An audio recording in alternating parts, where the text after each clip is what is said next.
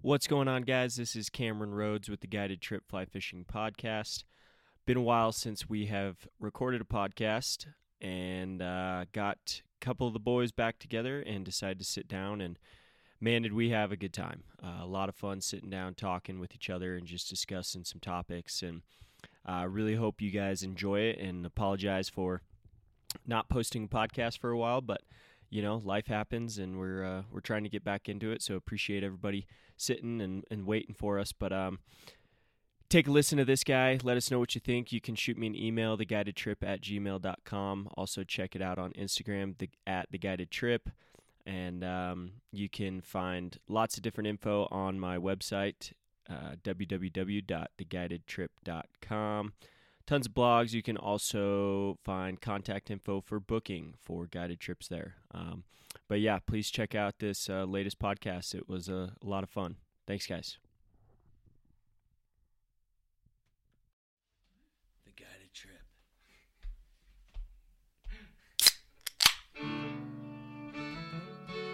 The church that I go to is the river. I go there to wash everything away. I wish you were there drinking rum, crying your little eyes out. I'm glad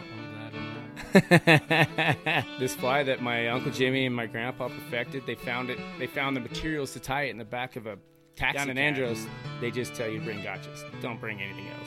When I was out there on the water with people, I can feel the energy of other people, and I care about it. I think that's one of the most crucial parts of fly fishing that often gets overlooked. You know, we're jet lagged, lack of sleep, we're half drunk. Holding on to your nuts with one hand, you're holding on to the boat with the other hand. Shitting in tall cotton, dude. Man, this is what's going on in the world right now.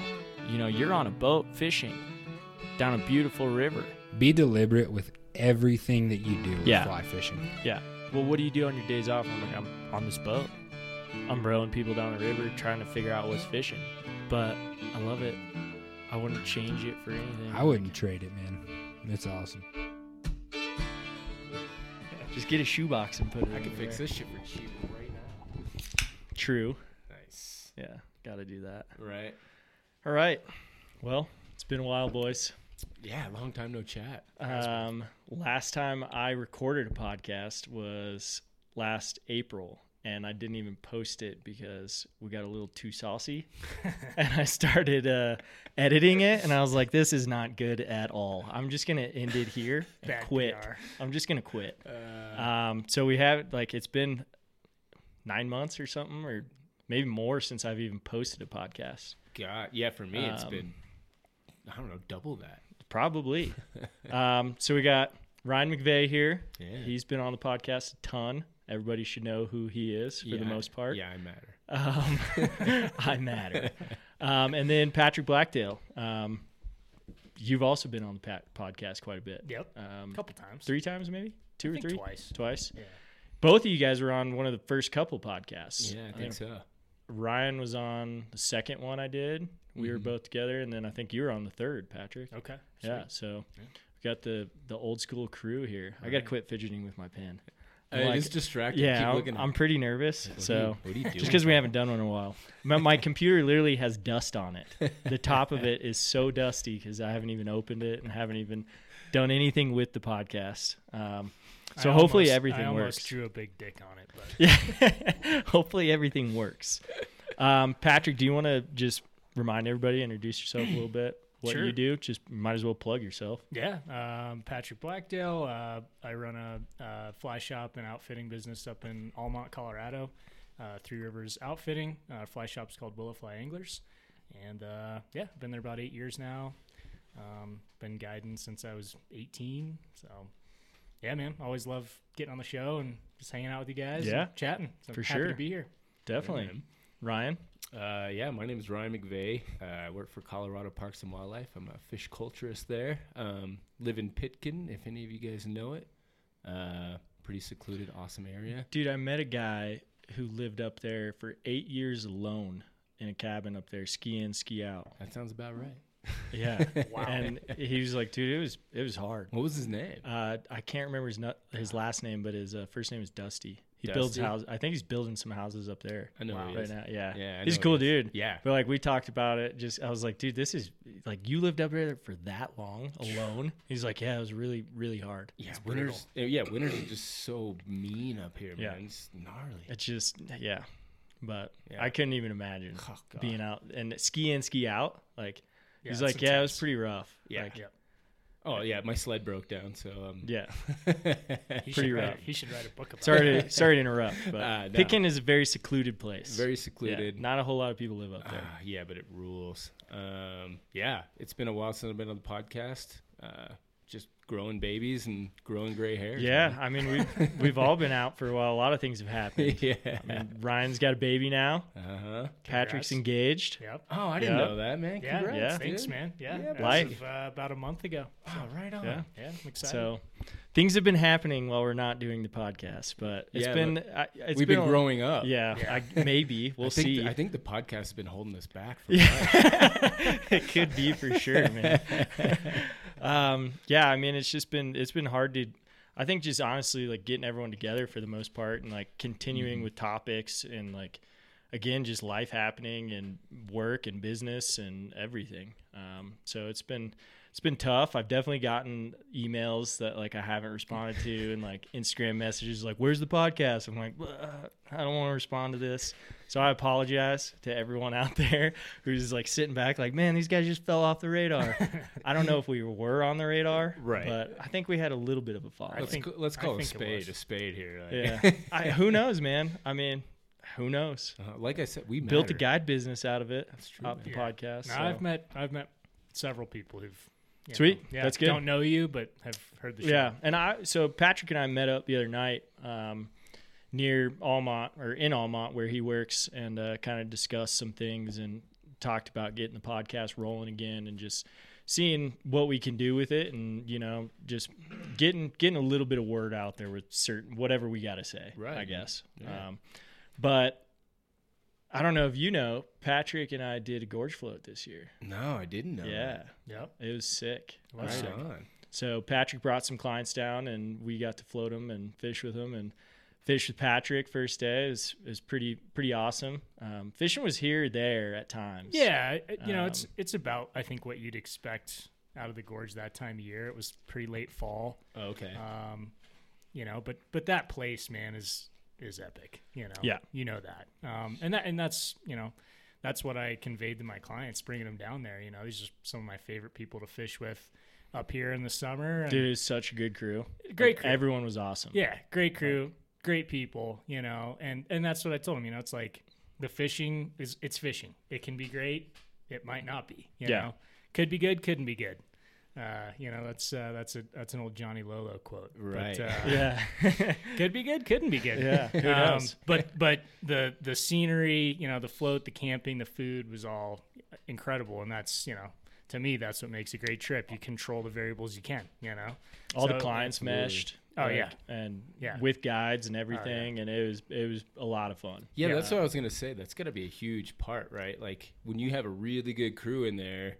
It's got to make it way more special than if you have a bunch of guys that don't get along. Yeah, you're not guaranteed that. Oh, we were all, we got to camp the first day. We're all drinking, listen to music, and like telling stories, telling people or about people we know. Like, hey, have you fished with this guy before? And like, I mean, it was awesome. Like tons of libations, tons of other stuff going around, smoking, whatever, like it is what it is down in the gorge. Yep. It's a party a lot. But it like, you don't get to do that often, Right. And so it was good I think it was good for us guides as well, to just like mesh with clients and like be like, dude, this is going to be great.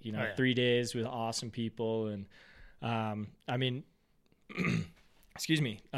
Third day was great fishing. Yeah. We had that blowout in the gorge this year that kind of wrecked fishing for a lot of miles. And I remember just burning miles and like, just be like, hey, we got to get to the bottom, and then it's going to turn on again, and we'll go through the rapids and it'll turn on again. And I remember third day was excellent. And fishing was good, and got a couple hopper takes, but most of it was just nymphing. But good fishing, good people, and I mean, can't say enough. I hope we get to do it again, man. I hope you do another one. Yeah, I'd like to, man. Probably won't do one this year because we're wedding planning and. got all that to think about too. Oh, So yeah, buddy. extracurriculars are on the kind of on the back burner this year, but yeah, we'll definitely get back down there, man. I love hosting clients. I've only done it a few times, but to be able to take people that you spend time with year after year, for sure, in your backyard and take them somewhere new and show them somewhere new and just share that experience with people, that's so much fun. Yeah, right? No, it was great, man. I think all of us appreciated it, and like I said, we don't get to do that often. Well, it's got to blow people's minds too, right? These are guys that you've fished for years, on the upper, right? And then now you take them into the black, take them into the gorge, and it's like, what the hell? It's a totally different river. Right. Yeah. It's unbelievable. Yeah. Yep. Such a cool stretch of river too. It is. Definitely. So Patrick, you do some work with TU as well, huh? Yeah. Or have been lately? Yeah. I became our local chapter's secretary probably 2 years ago now.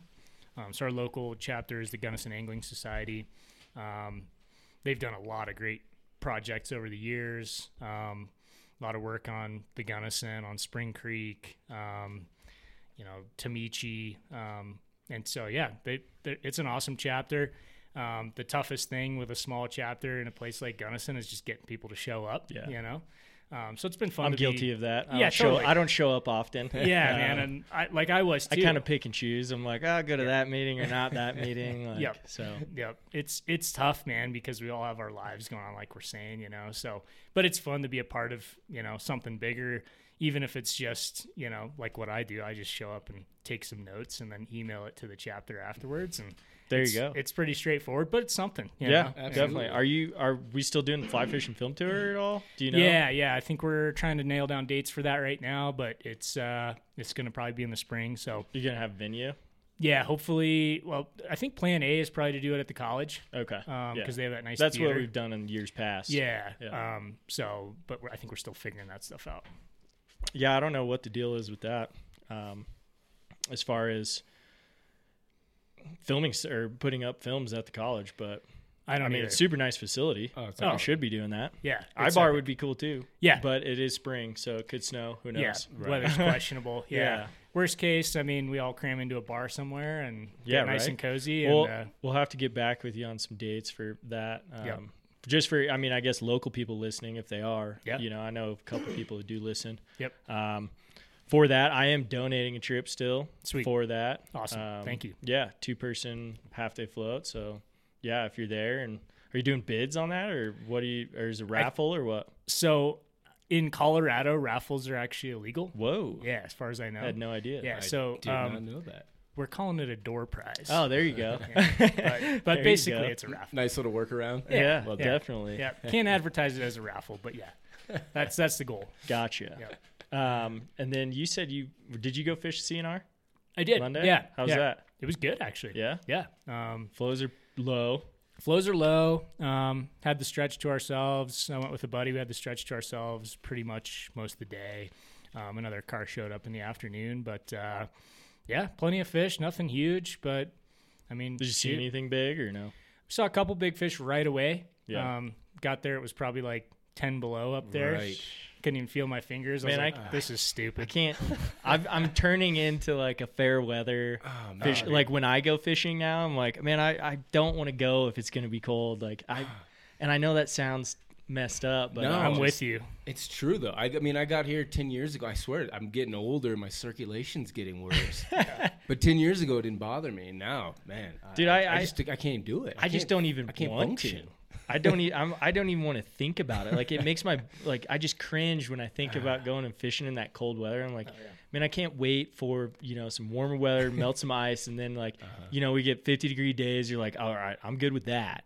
I drove 2.5 hours the other day to get into 60-degree weather and go fish. Worth it. Because I was just like, dude, I don't want to be around here. I'm going to go do it tomorrow for 41 degrees. Yeah. I'm stoked.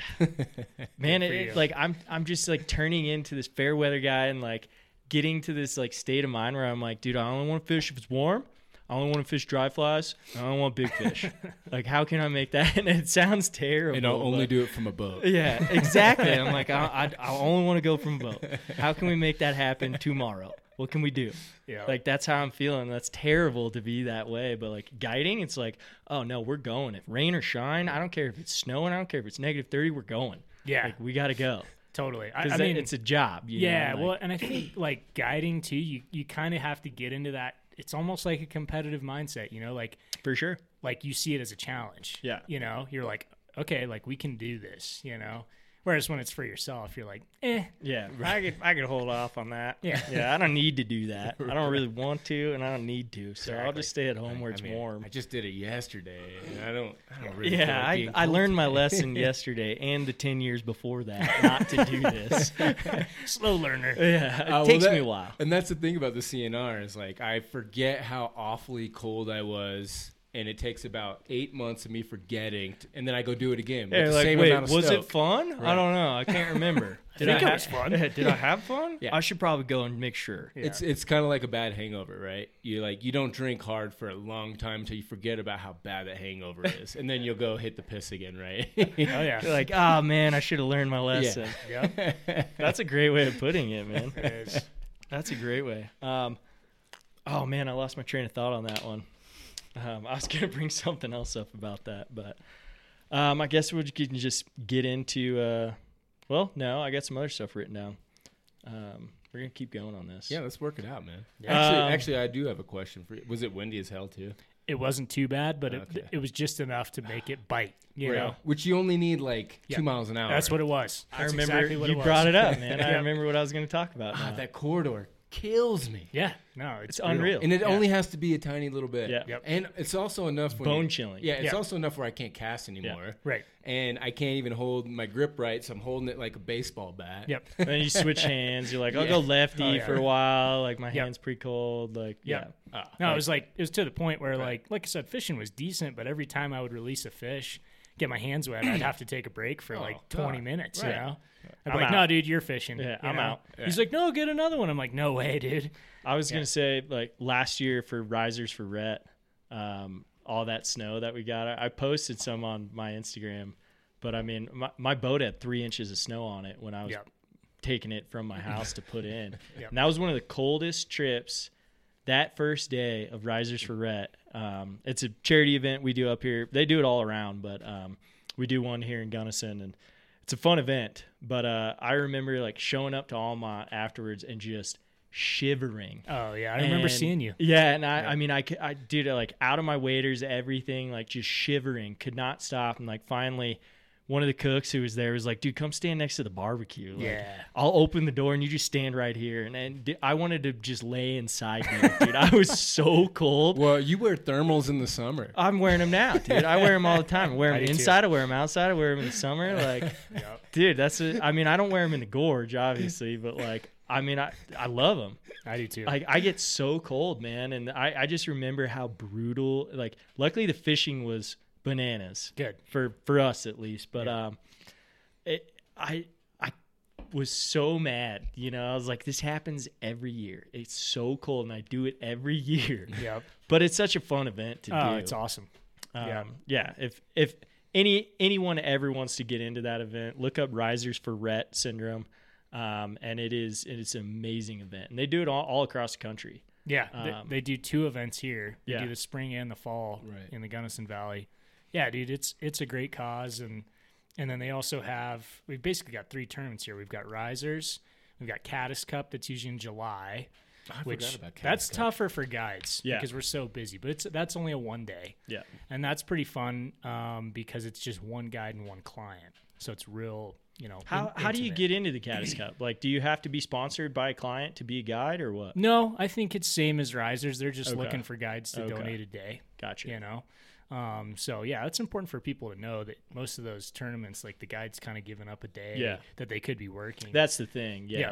And Yeah. I mean, you know, occasionally you get tipped out. I mean, most times you do, so you're making a little bit, you know, and depending on how you do in those tournaments, you could walk out with some swag, you know, Yeah. some gear. It just depends. Yep.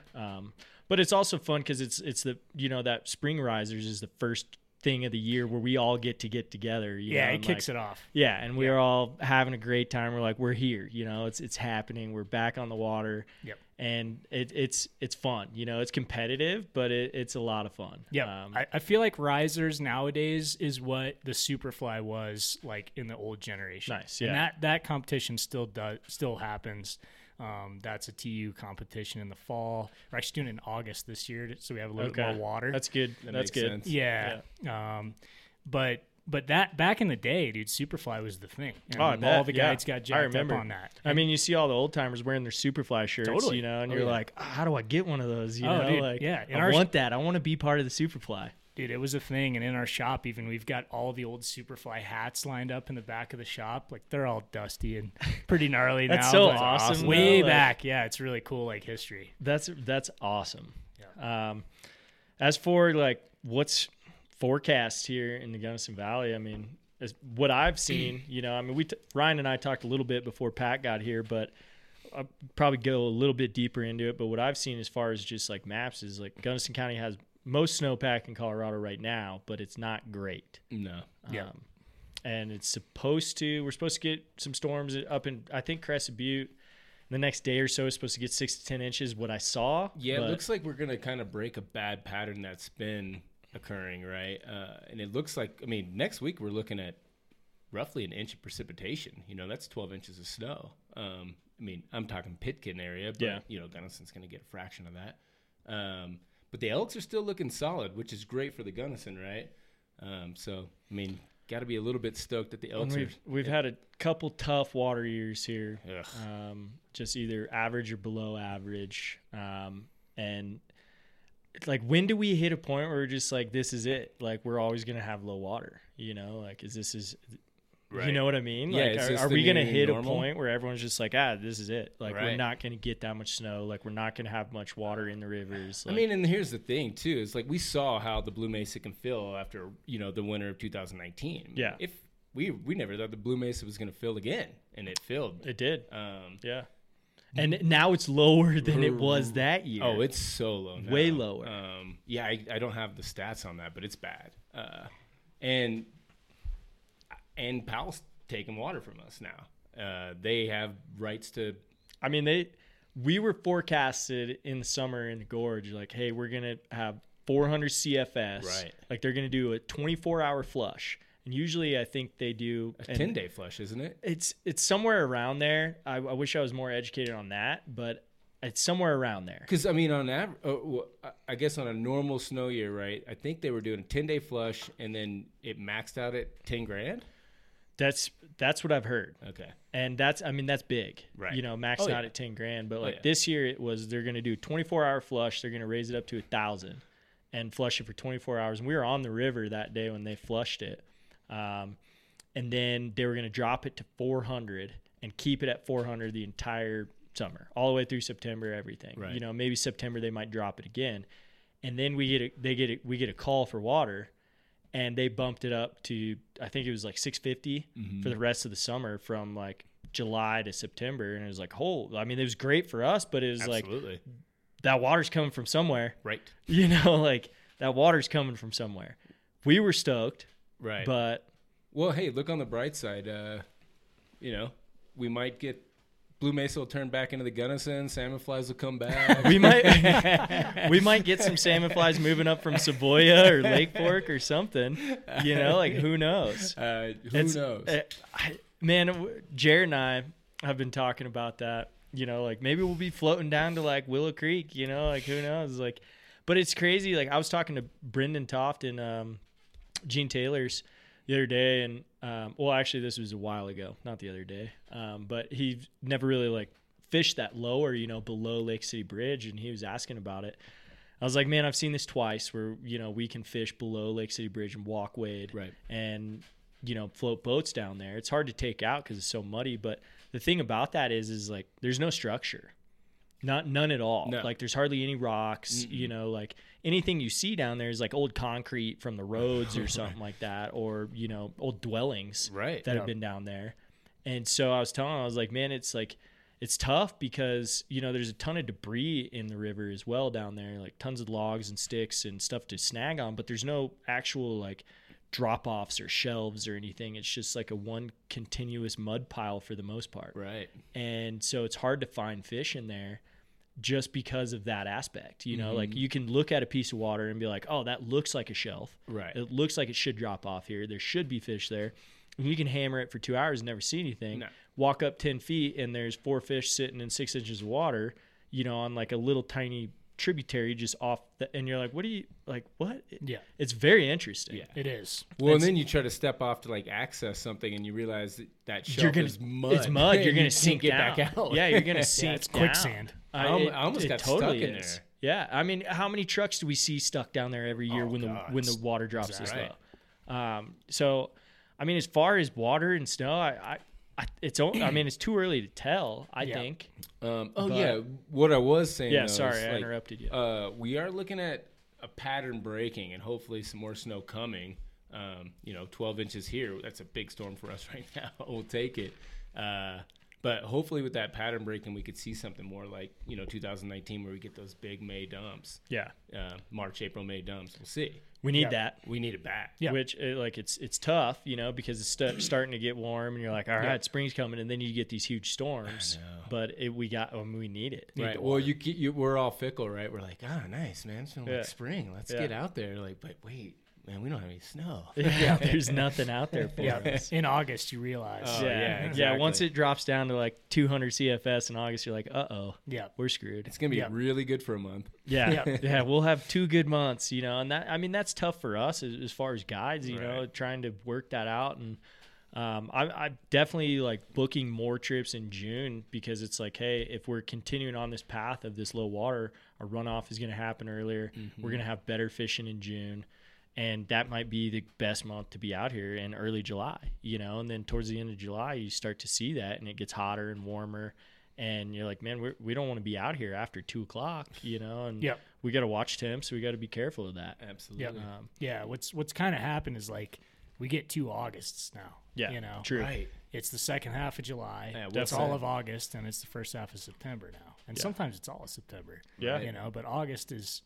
The dog days of August are a lot longer than they used to be. Definitely. And that's coming from, we're all young guys, right. but like we're seeing it change quick, Right. So, but, on the other side of that token, like I don't want to make it out to be all doom and gloom. Like there's still some great fishing out there. Oh, yeah. I mean, like it's still a phenomenal fishery. And I also want to say too that like there's a lot of people out there that are doing serious work. Like it's their entire job, it's their entire life to work on these issues, and there's some good things happening.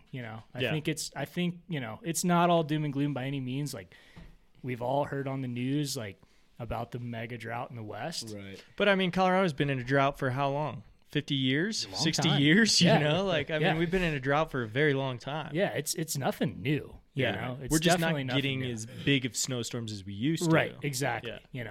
But I think too, like just each fishery, has its own challenges, with this drought, and there's people that are working on this stuff, on the ground level and on the grassroots level, to work with, agricultural, producers, ranchers, farmers and stuff to keep water in the rivers when they don't need to use it and everything like that, and they're working on, actually changing legislation, through Congress so that, these ranchers historically, that if they didn't use it, they lose their water right. That needs to change. That needs to change. They need to be incentivized to be more efficient now. Definitely. And those are the changes that are actually happening right now.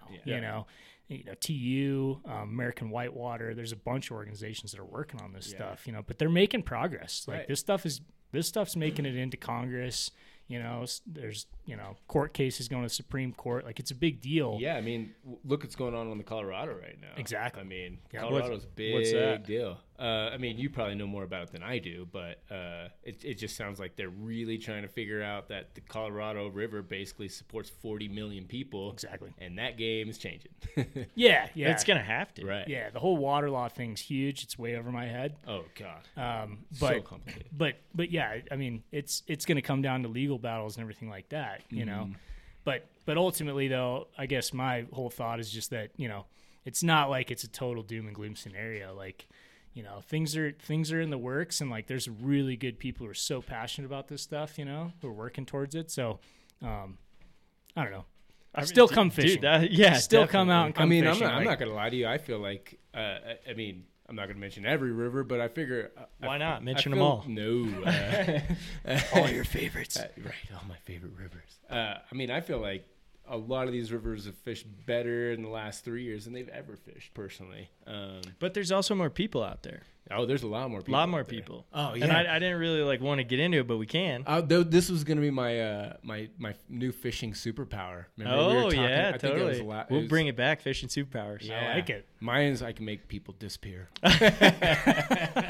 Make other people disappear. Yeah. Be gone. Like, what happens to them, though? They just get transported somewhere? On my drive up here, I was wondering. I was going to add that in, like, they just end up on their couch still. Like, oh, good day. Yeah. You know, and like, you're like, cool, river's free. I can fish wherever I want now. Or that's a pretty good superpower, man. Man, I'm telling you. That's a great superpower, dude. Puts mine to shame. Puts mine to shame. What's yours, Cam? Oh, no, it's terrible. I already got ripped up by Ryan for it last time we talked about fishing superpowers. Oh, you didn't come up with a new one? Dude, how could I? I'll do it. Okay. I'll tell you. It's really messed up. But, like, Ryan tore me apart last time I talked about that. He's like, that's messed up that you're talking about it this way. But I was drunk then. I'm sober now.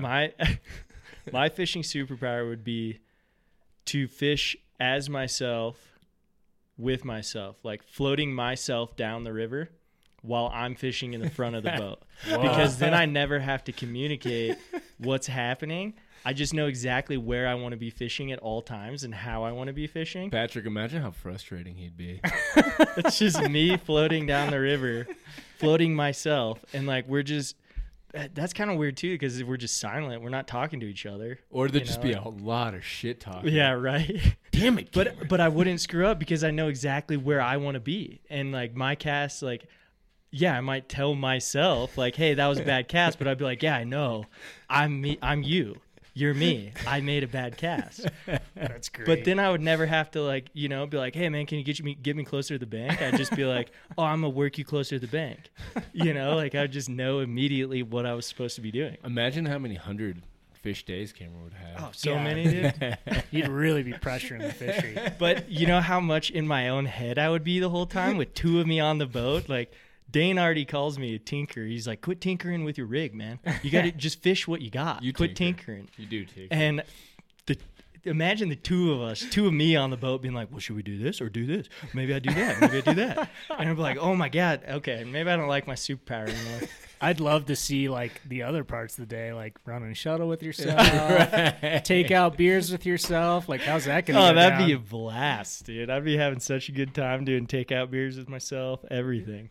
I don't know, man. I don't know how that would go. I'd love to see only that. On the water. Just Okay. fishing. Just fishing. Okay. I don't Fair have to enough. hang out with myself all the time. Nah, That would make it weird if you were your own roommate. Yeah. No, that I wouldn't like that. You might end up just in an insane asylum. Yeah, probably. But if I could just be on the water with myself, I'll start working on new superpower. Well, I'll give you this much. I like your superpower. It's unique. It's original. Yeah. I like it. I I do like like your that. superpower. I'm sorry for ripping it last time. I actually don't remember. You tore me apart. You're like, dude, that is so conceited. Like, I can't believe you would say that. I was like, dude, I mean, this is what it is, man. Like, I mean, what better person would you want guiding you than you? I mean, right? I mean, I don't know. Like, I just gotta assume. I'm there's not someone saying better than me. I'm not saying. Okay, look, I'm not saying I don't want to go get like work with other people who are better than me. I'm not saying I want. If I had to guide myself, I'd struggle all day long and start getting in fights with myself. It's okay. It's sounding more and more fucked up. As And then you'd we're see going. me on the bank of a river fist fighting myself. It'd be just getting frustrated, and you're like, let's just get drunk. yeah. All right, so I think I should make a superpower. But you inspired me though. Okay, I you like got your one. You got superpowers. one off the spot here. Yeah. Okay. I think it's kind of the train of thought you were on there, but just a boat that rows itself how I would row the boat. I Like just a want drone boat, Yeah, drone boat. You know, that but rows. it's connected to your brain. Yeah, and you just think. Yeah, like I can. So I can why control the boat? Why would anyone want to hire a guide anymore then? No, they wouldn't. But think of if you invented that boat, that technology. Oh, for sure. I mean, Amazon has the ability to probably do it right now. Tesla can have cars that drive themselves. Why can't we have boats that drive ourselves? It's possible. Have we talked about this on a podcast before? What, a boat that could row itself? Yeah, I feel like I have. Auto row. I mean, it's definitely You possible. just click auto row on your phone. Like, can it high side? Can it do all? I mean, It'd have to pass, I mean, the CPW inspections. Hey, let me see that boat high side. do you have to give CPW like your boat's freaking like miles? Like how many miles? Oh, or does it come from you? I'm entertained by the idea. No, that'd be sick. I'm just too. trying to break it down a I think little we bit. should call Elon. For the whitewater guys, I could just go ride the bull down Shoshone with a beer in my hand just by myself. That'd be awesome. Be Then I great. could run my own shuttle, which is another superpower, right? Running your own shuttle would be pretty sick. I think That would someone be already nice. said that. Maybe we've had a couple on here. Who I want to get, Matt Miller has some of the best superpowers because he's thinking about. I actually do have a Matt Miller thing. A couple of them in this podcast. I want to Perfect. bring up. Shout out to Matt Miller. Yeah, man. Yeah. a little homage to Matt. Yeah, cheers to Cheers that. there. Haven't talked. He's getting married. Yeah, he's getting married this Yeah, summer. I heard that. Yeah, I'm Good for him. stoked. That's great. Wow. But so I floated the other day, and for whatever reason, I was thinking about this. Is that I was making sandwiches for my buddy and I remember I was floating with Matt Miller one time, and multiple times. But I remember he would ask me all the time. He goes, "What's your favorite sandwich, man? Like, what is your favorite sandwich?" Have I brought this up before on the podcast? I don't think so, no. And dead serious. Like, we'd stop for lunch, and he'd look at me. He's like, "What you got? What'd you bring for lunch?" And like he'd pull out something, and he'd be like, "I got my Coke, I got my chips, I got my Sammy," And he's like, "What's your Sammy? What'd you bring?" And I'm like, "Well, I got a granola bar, I got a bagel with turkey and Swiss and avocado." And he's like, "Ooh, avocado, that's a good move." And he's like, "But if you had to pick one sandwich for the rest of your life, what would it be?" And it was always like in my head, and I was like, "Dude, it's in my hand right now." Like turkey, Swiss, avocado, like Good choice. pretty badass. Not a bad deal. But he always had like his routine. He'd like put the Coke down, put his chips down, and like break out Matt Miller. Yeah, break out the Sammy, And it was always a question, "What's your favorite sandwich?" But he told me one day, this could be a good guide move. I don't know if it is yet, but I tested it the other day. He goes, here's the move, dude. He goes, toast your bread before you make your sandwich. It won't go soggy. Exactly. Yeah, man. That's brilliant. And I was dude, it just like blew my mind. Yeah, I was man. like, you got it, dude. Like, you've been thinking about sandwiches a lot, bro. That's Yeah. a pro tip right And there. I think I'm a pretty good sandwich connoisseur, but Matt Miller has it figured out because he's like, "Dude, how many sandwiches do you think you've eaten in a lifetime?" on a boat, how many sandwiches you think you've eaten? And every question, I'd be like, "Dude, I don't think about these things, man, but I've been starting to." Maybe it's just age. I don't know. Yeah, maybe. I mean, you could always just go bagel. Bagels don't ever go soggy either. No, but I mean, like, what if you just toast the inside of your bagel a little bit? Like just a little light toast. Put it on like 3. Now you got Nothing wrong with that. Yeah, now you got to get up at 3 a.m. But I did it. No, but I did it the night before. I was like, I'm gonna test this theory to the max. I'm gonna toast the bread the night before and make the sandwiches the night before and see what happens. How did the bread? I figured the bread would just be hard as a rock the next day. Couple of parts were. It wasn't the best move, Right. I mean, I was. But it up wasn't soggy. No, I was up pretty late, and I was like, "This would be a great idea."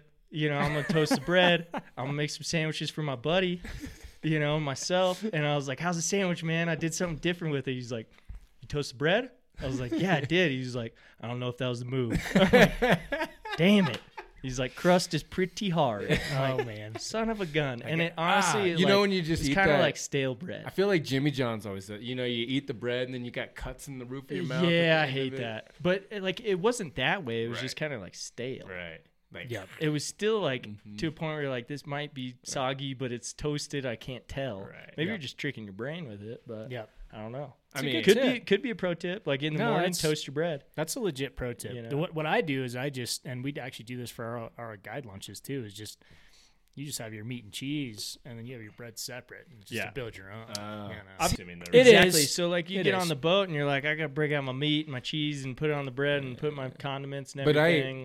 But I agree for the customer. I mean, the client. I'm appreciating that. Thank you for not giving me a soggy mayonnaise sandwich. I appreciate it. Or saggy. Saggy would be terrible. Yeah, you don't want the sandwich is saggy. You don't want a saggy sandwich. No, saggy sandwich. And I'm talking crap, but I mean, I fish with Cameron. Cameron's got like another pack hanging off him with cheese and snacks, and I just show up with like what I call adultables. Yeah, adultables. That's all I got. If I get hungry, dude, then I'm done.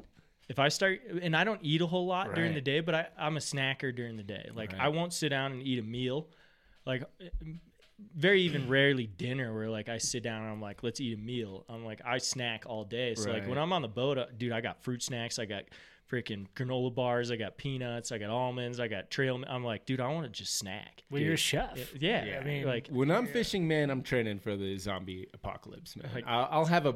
How little can I carry? I'll eat a burrito in the morning, drink a Red Bull. I don't gas like station Red burrito. Bull. Oh yeah, gas station burrito, my favorite. Yeah. Of course. We'll get into your hot dog craze. Don't. Bag of jerky, and then I get to the water and I have a water bottle which I don't drink all day, even though it's on me. Yeah. When I get to the car and I realize I've Why did I consumed bring zero this? calories. Why did I even water. bring this? You're like, man, I feel terrible. I usually feel fine. Also, fishing sucked. Like, yeah, it would have been a lot better if you ate something. No. If you See, snacked. that's the thing. I've been training for this. Okay.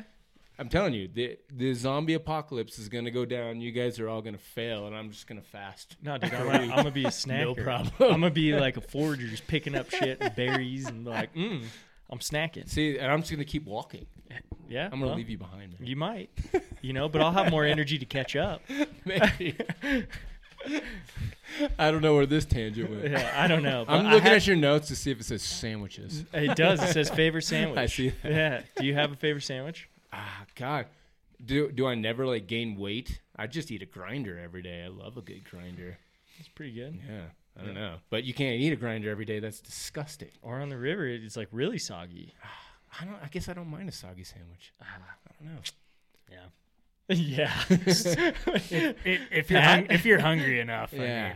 My favorite sandwich, not river sandwich, would be a tuna sandwich. Really? Oh, yeah, that's a bold move. It's a curveball. I love a good tuna sandwich. Yeah. Well, I mean, you remember Petty's sandwiches in Andros. Oh yeah, those were good tuna sandwiches. God, Yeah, like a good tuna melt. Tuna melts out are of pretty good. town. You ever put a tuna melt in a pita pocket? No, I haven't. Pretty good. It sounds next level. Pretty Is good. everyone taking notes? This is insane. We're coming up with some great sandwich ideas for the river. Oh yeah, Dude, I'll tell you, Dane and I have talked about it on the podcast before, but the best, like, I think lunch I've had on the river, Dane brought some leftover wings that he got. Dude, I was very, like, skeptical when he pulled out a box of wings. yeah, I'm like, dude, who brings wings on the river? This is going to get messy. Like, what are we doing? And I was blown away, dude. That was one of the best river lunches I've had. I was like, this is amazing. Did you I'm like so have them glad. in foil on the deck? Oh yeah. Warming up? Oh yeah, dude. Nice. Like we pulled them out, dude, and those are some good wings. Where were they from? He made his own? No, it's somewhere in town. I can't remember, but I always think about that day. I'm like, remember the day you brought those wings, bro? Wish we could go back to that day. I love the simple life we live. And it doesn't like it. It's not the same if you like. It's got to be in the moment, you know, Right, where someone brings something very obscure, where you're like, you brought that for lunch, Right. Yep. and then you try it, and you're like, all right, that was worth Well, it. and you might even try to reenact, and it's just not going to. I tried. I've tried. It doesn't work the same. This It's isn't not doing the it for same. me, right? No, it was good. Like we high water, we're just sitting there in Shady Cove and like eating some wings, drinking a beer, and it was great, man. Glory days. Good times. I just love wings. Anyways, enough about boat lunches.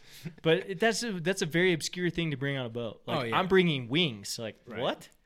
Why would you bring wings for lunch? Right. On a float trip. What are you doing? But ever since I'm like, dude, I'll trust you, Dan. You bring whatever you want, bro, and I'm in. I can give you world's worst lunch. Okay, let's hear it. working in the oil field years ago. We're never going to get to these topics. I know, right? But it's all good. I'm okay with this. This is great. Years ago in the oil field, my boss is like, oh, yeah, go grab lunch out of the cooler. All there is in the cooler is 2 packages of hot dogs and mayonnaise. Hot dogs I'd be pumped on. Mayonnaise, no. Oh, dude, he ate a whole pack. Man, he was licking mayonnaise off his fingers. I had some buddies growing up who did And warm shook up Mountain Dew, by the way. Shook up. Nice. Yeah. He doesn't drink water. Like, would he shake it up on purpose? Yeah, he didn't like the carbonation. So, God, what an oil field guy. Oh, dude, right? That is a crazy thing to do. And then you go get in the water bottle or the water cooler, and it's just full of warm Mountain Dew and no ice or water in it. I had a girlfriend back in like 8th grade who would do that, like get a Mountain Dew and shake it up until it was flat. Yeah, they keep shaking it and popping the top, shaking. And I was like, you're a psychopath. I'm pretty sure. I don't know if he's more of a psychopath or do rednecks do that? I think I think a redneck thing, like that's what it is. They drink Mountain Dew. They do. And like they don't care if it's warm or flat. They just drink it. They love it. I don't know if it's like they have to. Right. Yep. Like it's just built into their blood or what? I think it is. I mean, they're putting it in the bottles, man. Yeah, exactly. Built into their blood. I think it is. I think after so many generations, it's become genetic. And it only takes a couple generations of that. And for the record, Mike, I know you're not listening to this podcast. He also weighed 450. Oh, wow. Yeah, he's a big guy. And loved his hot dogs and mayonnaise. Oh, man. You can't get to 450, eating salads.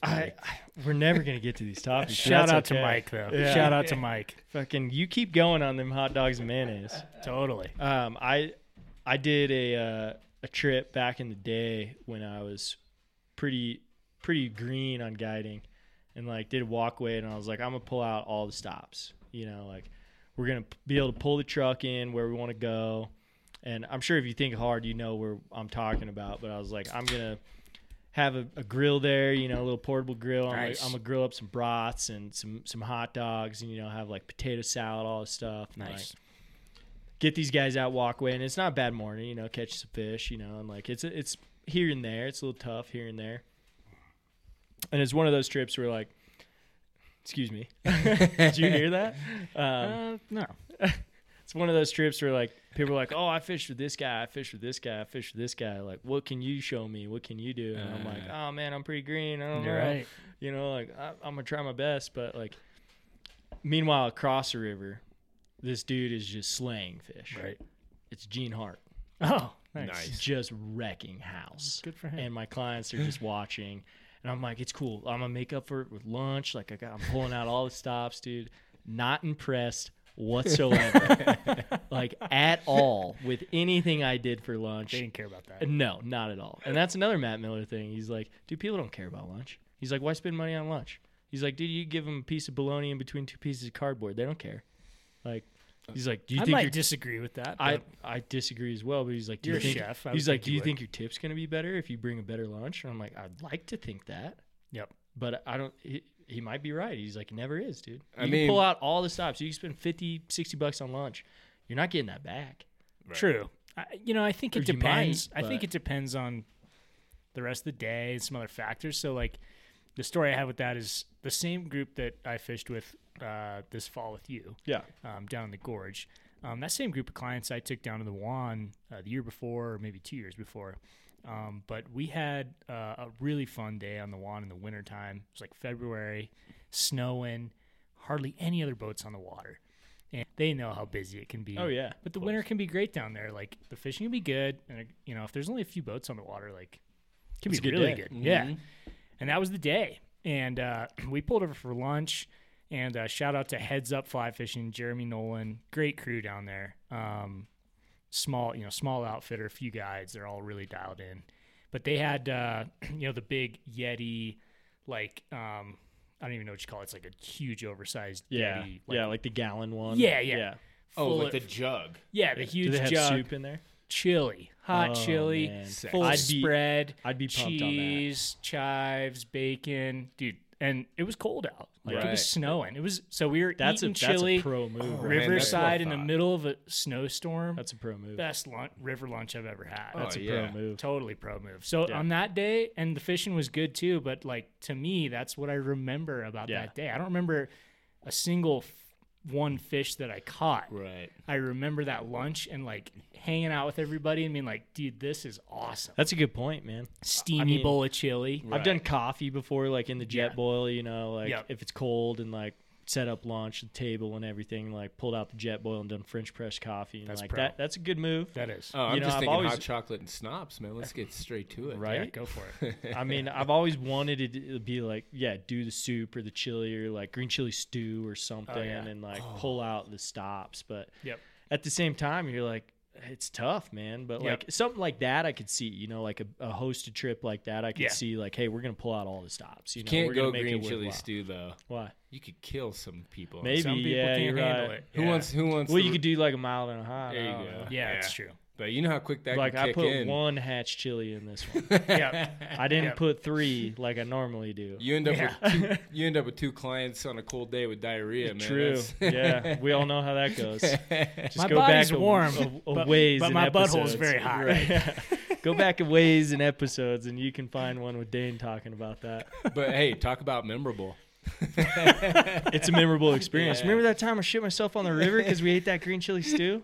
Threw Yeah. those waders away. Yeah. I was pissed at that guy that day. Remember when it was -3, but I was still aquaducing? So hot. I don't even want to go Yeah, there. we won't. All right, All let's get to right. let's get to some All right. stuff. This has been great already, just banter. But let's get to a couple topics here that we wanted to discuss. I got way too many notes written down, but like I said, Patrick and I met up the other night and kind of talked about a couple things. And what I decided on is I had more to talk about and more to write about one topic.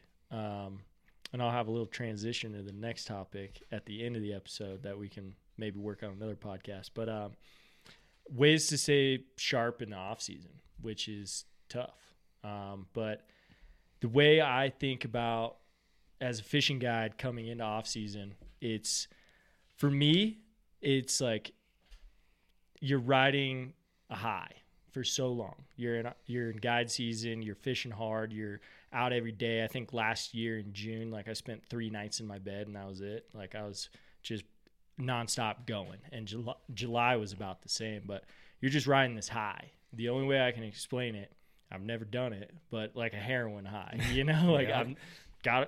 I've never done heroin, never bought heroin, but it's like from everything I've heard, Oh, you've never bought it. He's just sold it. Never bought it. Sold it. No. But the only thing I can like describe it as is that, you know, you're chasing this dragon for so long, like trying to find that high, trying to keep that high going for so long. And all of a sudden off season comes and you just plummet. Like you're in withdrawals, you're down. It's tough. And there's ways around that. Obviously, you know, you can travel, you can go places or guide elsewhere. And a lot of people do that. Sometimes it doesn't work out, you know, as we've talked about before we started the podcast. Right. You know, sometimes you try and go somewhere warmer and guide and it doesn't work out. But that's how I describe it to people. I'm like, man, you're high for so long. Yep. And then all of a sudden it just plummets and you're so low and you don't know how you got so low, but there's only one thing you can think about. And it's like, I got to chase that dragon again. You know, I got to get back fishing or guiding or whatever and chasing that dragon. For me, it's not necessarily fishing, it's guiding, you know, and just teaching and being on the water with people. Yep. So I've written down a bunch of stuff about how you can stay sharp and kind of be in the mindset and help kind of get through that, you know, withdrawal, as I say, Right. of the off season. Is it in poem form? No, that was just like me talking about that. That's There's beautiful. nothing else on that page. It's a haiku. That's beautiful. But I guess I can just jump right into this one is just traveling, you know, traveling to warmer destinations, whether you're guiding or just fishing. There's a lot of options out there for just fishing as well that are pretty affordable and not too far away from home as far as United States goes, you know, and you can chase that dragon a little bit more and fish a little bit harder and go places. You know, if we're staying within the States, obviously, like you already brought up New Mexico, San Juan in New Mexico is a great place to go. A little bit warmer climate. Yep. That river doesn't freeze up as much, Yep. Or at all, really. You might go out there in January and have a little bit of ice along the edges, Yep. but it's not like you're seeing sheets of ice floating down the river at all. So New Mexico and San Juan is a great place. Yep. I heard they got hit pretty hard with COVID as far as right there at Navajo Dam, and Yep. all the businesses there at Navajo Dam got hit pretty hard. I heard that the Sportsman's Lounge or bar got shut down. Oh, wow. I haven't looked into it further, but so there might not be as many necessities that you can go and get some food and some beer or whatever flies, but there's still people out there doing it. Fish Heads is still there right at Navajo Dam. I would assume. Yep. But that's not too far away. New Mexico's a great place for us, at least Colorado wise. New Mexico as well. There's places to go fish in Arizona that Yep. you can go carp fish or bass fish or hike into some high country places in Arizona. Lease Ferry. Yep. There's places to go. Yep.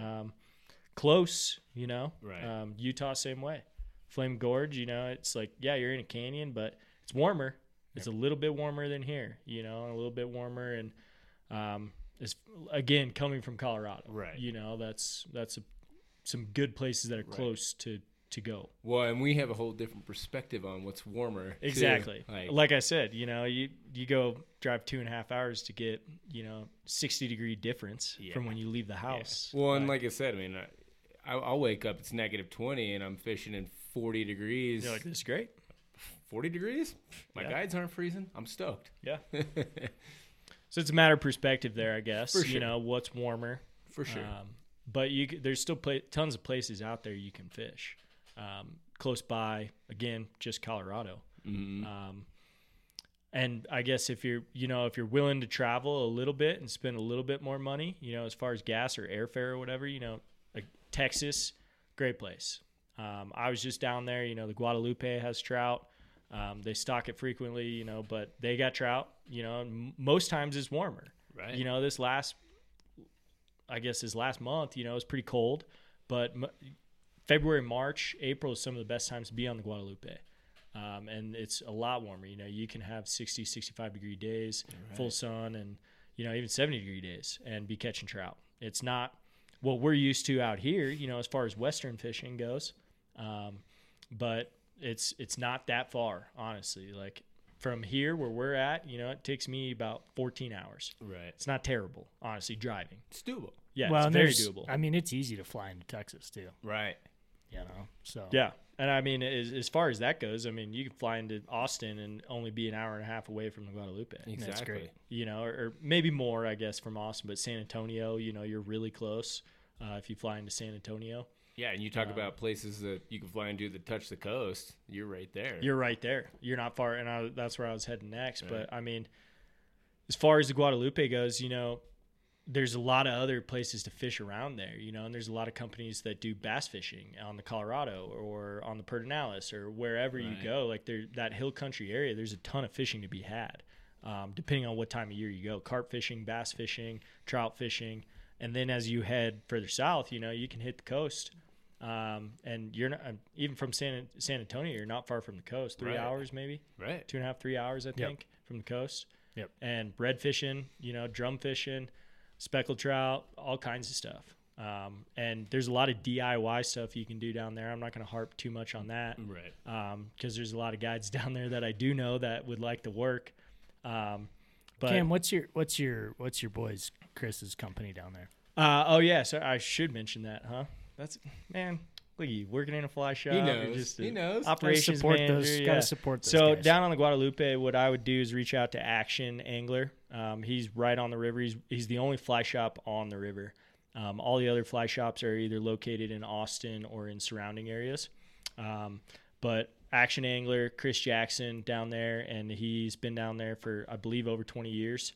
Nice. And had that place for a long time. He's right on the river, and he's very passionate about guiding and getting people and teaching them the right things. Instead of teaching people just how to get on the water and catch fish, he's teaching people how to actually fish, and he's very passionate about it. And working with him was very cool down there. So if you ever make it down there to Guadalupe, that is the place to go.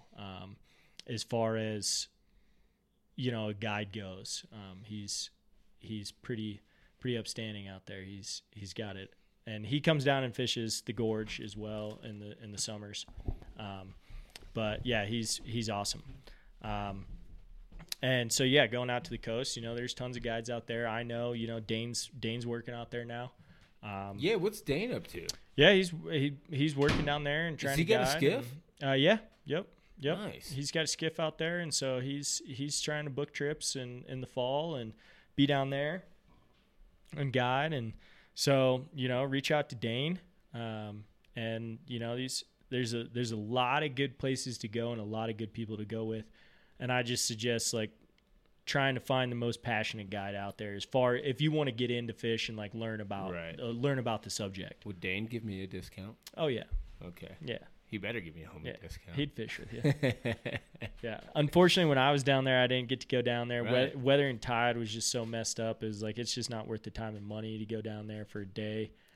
Just because where I was located, take 4.5 hours to get there. It can be fickle. It could be so fickle. Oh yeah, it's crazy. And getting into that, you know, we both know, you know, if you want to go and spend more money, you know, and like actually go fish, spend more money on saltwater, Bahamas. You know, I got that written down because we know how fickle it can be, and you know better than me. But I was telling someone the other day, I think it was my old man. I was like, man, we spent 7 days down there and we got 2 good days of fishing. Yeah, and that's good. Yeah, yeah, it's just the way it goes. Yeah, I mean, you get to do a West Side run because the weather's good enough. You won, right? Yeah. And some of those days are just you get one shot at it, and you're fishing half the day in the rain. Yeah. For 2 hours of sun. And that I guess I can say that about if you're gonna go and fish saltwater like that. Like, it's better to book more days. Mm-hmm. It's tough, you know. It can be tough on your wallet at times, but like, it's better to book more days than not. You know, 3 days is kind of pushing it because you might have 3 bad days, right? Or bad weather, or bad tide, or whatever, and you try and shoot for that window. And that's tough to do, but it's better to book more than. I would say more than 3, honestly, if you're going to go down there. And especially, I mean, you talk about conditions. You also have to talk about the guys that don't spend a lot of time behind a fly rod. Yeah. There's a learning curve. There's a steep learning curve on the ocean. And it could take you 3 days to figure that out. Yep. You know? Yep. And, I mean, that's more high end. You know, obviously, there's tons of places you can go. But, I mean, Bahamas isn't a bad idea. Like, if you're willing to spend the money, you know, it's not bad because you can chase bones, you can chase permit, you can chase baby tarpon, you can chase a lot of different things, right? You know, and get your mind wrapped around saltwater fishing a little bit because there's plentiful bones big bones. You will not, you won't leave a trip without catching many bonefish, right? And I mean, going back to that, Mexico is that's a cheaper option where you will get lots of shots at bones, right?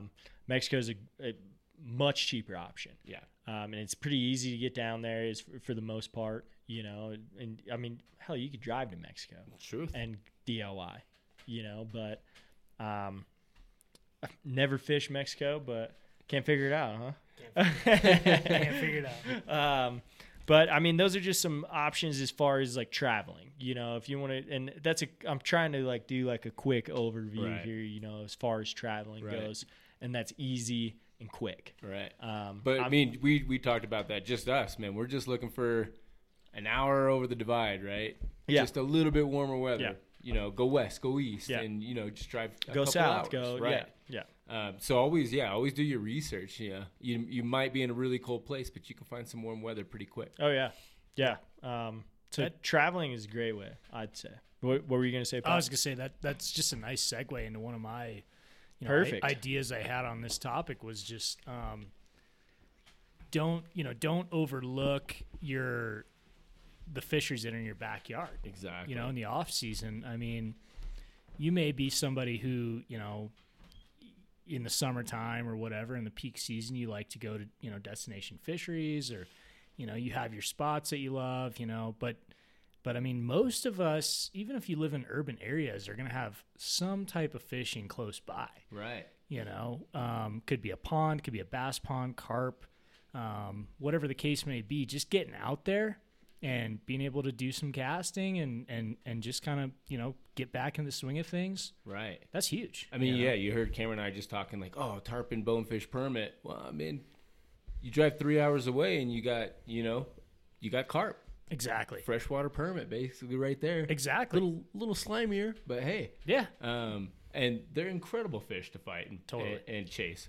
So I mean, they're right there. Yep. So you don't have to spend a couple $1,000s or $12,000, you know, to go do these expensive elaborate trips. Exactly.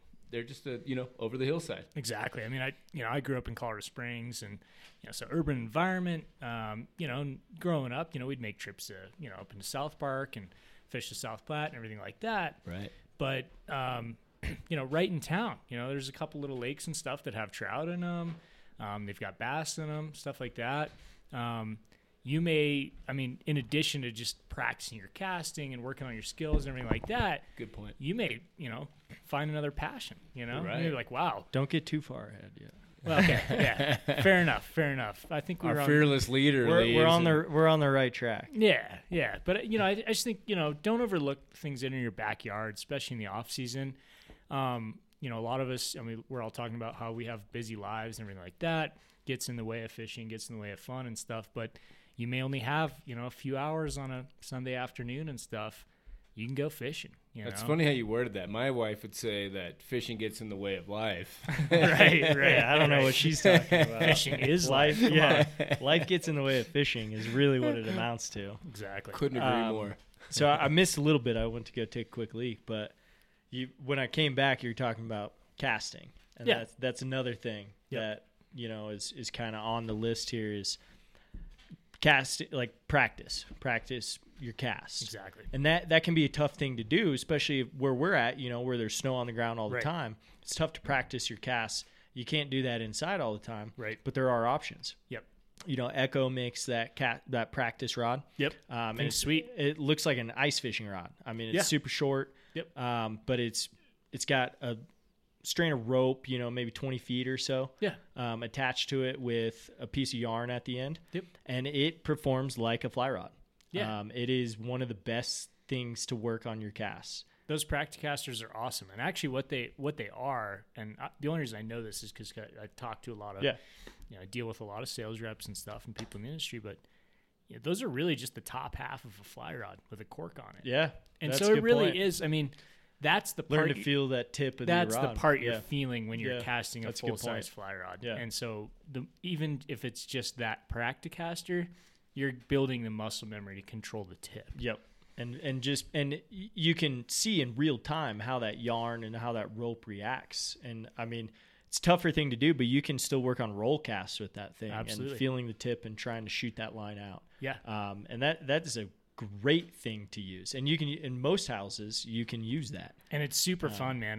yeah. I've had one for years, and this time of year, just set up some little targets in your living cans room. or whatever. Yeah. And just your cat. Yeah, exactly. Yeah. Like I was playing with my new puppy with that out in Texas, just like hitting him on the head with it. He'd grab it and you can play fighting a fish, or whatever. So fun. And just hitting that target. So that what'd you call it? Practicaster? Practicaster. That's what I call it. Okay. Because I know Echo makes it, or the ones I've seen is Echo. Yeah. Echo, I think a lot of them do now. Echo, I know Reddington does. Okay. I know Orvis does. I haven't There's seen a handful. I haven't seen the Reddington one, but that's a great way to do it, especially inside.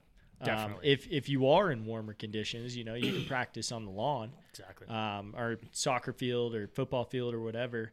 I remember a couple years ago, knee surgery, I'd take out 4 or 5 different rods, and once it got warmer, and the grass was open, I'd just fly line in a leader and just practice each single rod, anywhere from a 4-weight all the way up to a 9-weight, and just practice casting left hand and right hand just cuz, I was like, well, I'm just trying to figure it out and just hit targets. I'd set up buckets or hula hoops or whatever and just try and you can even tie a piece of yarn to the end of that leader and just land it in those areas if you want to float it down or if you want to be on target, and how to work that rod tip and be able to hit it. So practice on the lawn is great if you can. If there's no snow or whatever in certain areas, you can go out. The other thing you can do too, like if you're, there's a lot of anglers out there who, I mean, we're trout anglers, so yarn is going to simulate a dry fly. For sure. There's a lot of anglers that just fish streamers, just saltwater or whatever, if they're on the white and so you can take a big streamer and cut the hook off, or you can I've done that. That's exactly what I do. Yeah. Or you can actually tie like a nut, on there, like a steel nut on there too, and that simulates the weight too. And then it's good practice too, because you don't want to hit yourself in the back of the head, or hit your rod and break your rod. I was just gonna say that. Yeah, you don't want to hit yourself with that or hit your rod. It teaches you how to cast with that weight on there, and that's what you want to practice, is how you're going to be fishing. There's another thing I saw a couple years ago on Gink and Gasoline. They posted, working on your cast. And they're actually in the Bahamas doing a hosted trip and set up a rig. And I figured out just by looking at that rig how to build it at home. But I don't have it up right now. Yeah, you're looking for it. I don't have it up right now, but it was basically, a piece of rope they had it tied to 2 different trees, but then they had a piece of PVC and they had a butt section attached to that PVC. And it's basically what you're doing is just trying to stay on a level plane and not break your wrist or not raise your elbow too high or raise your shoulder too high or whatever, and just staying on that level plane and moving that PVC along the rope. And I actually have that posted on my website, how to build that at home, because I had it up for months. Ryan McVay saw it up at my house, and I'd sit there and just work on left hand and right hand and just working on an even plane and just coming forward, coming back, and just moving that PVC along that rope, trying not to raise it too high or raise it too low. Cool. And so that's a great option. It's super cheap to build. I mean, if you got a butt section laying around, you can figure it out. I mean, I taped a piece of rope to that butt section and ran it through the PVC, right, and then I can just run it up and down that other rope that's attached. And I just used hooks on my walls and just screwed them into the walls and put the rope on there. And like I said, it's on my website. I figured out how to make it, and it took a while figuring out how to make it. But once I did, it was like, oh, this is a no brainer. Like, this is a really cool way to practice your cast at home. Your girlfriend or wife might not like that. But if you live alone like me, it's pretty easy. Yeah, or boyfriend or husband. Yeah, or boyfriend or husband. Yeah. Same thing. That dog won't hunt in my house. Yeah. But I mean, I set it up here and there, and just it's easy to work. Yeah, it's pretty cool actually. Yeah, it's amazing how quick you figure out how bad your cast is and how bad your form is. Yeah. You're like, oh man, like I'm not doing this how it's supposed to be done, and tight shoulder or tight elbow, and just bringing that rod back and moving it forward on a nice even plane. Because a lot of people, I was talking to a buddy last night about that. I was like, I didn't want to bring it up, while we were fishing, but it was like, hey man, like he's got a saltwater trip coming up, and I was like, you got to work on that cast a little bit, like. You raise that elbow up too much, like that wind's going to catch that line, you're going to be screwed. Like you got to keep a tight elbow, tight loop, on a nice even plane. Yep. And that's a great way to practice your casts at home, where you never have to leave or break out a rod. That's cool. Yeah, especially for us trout guys, man.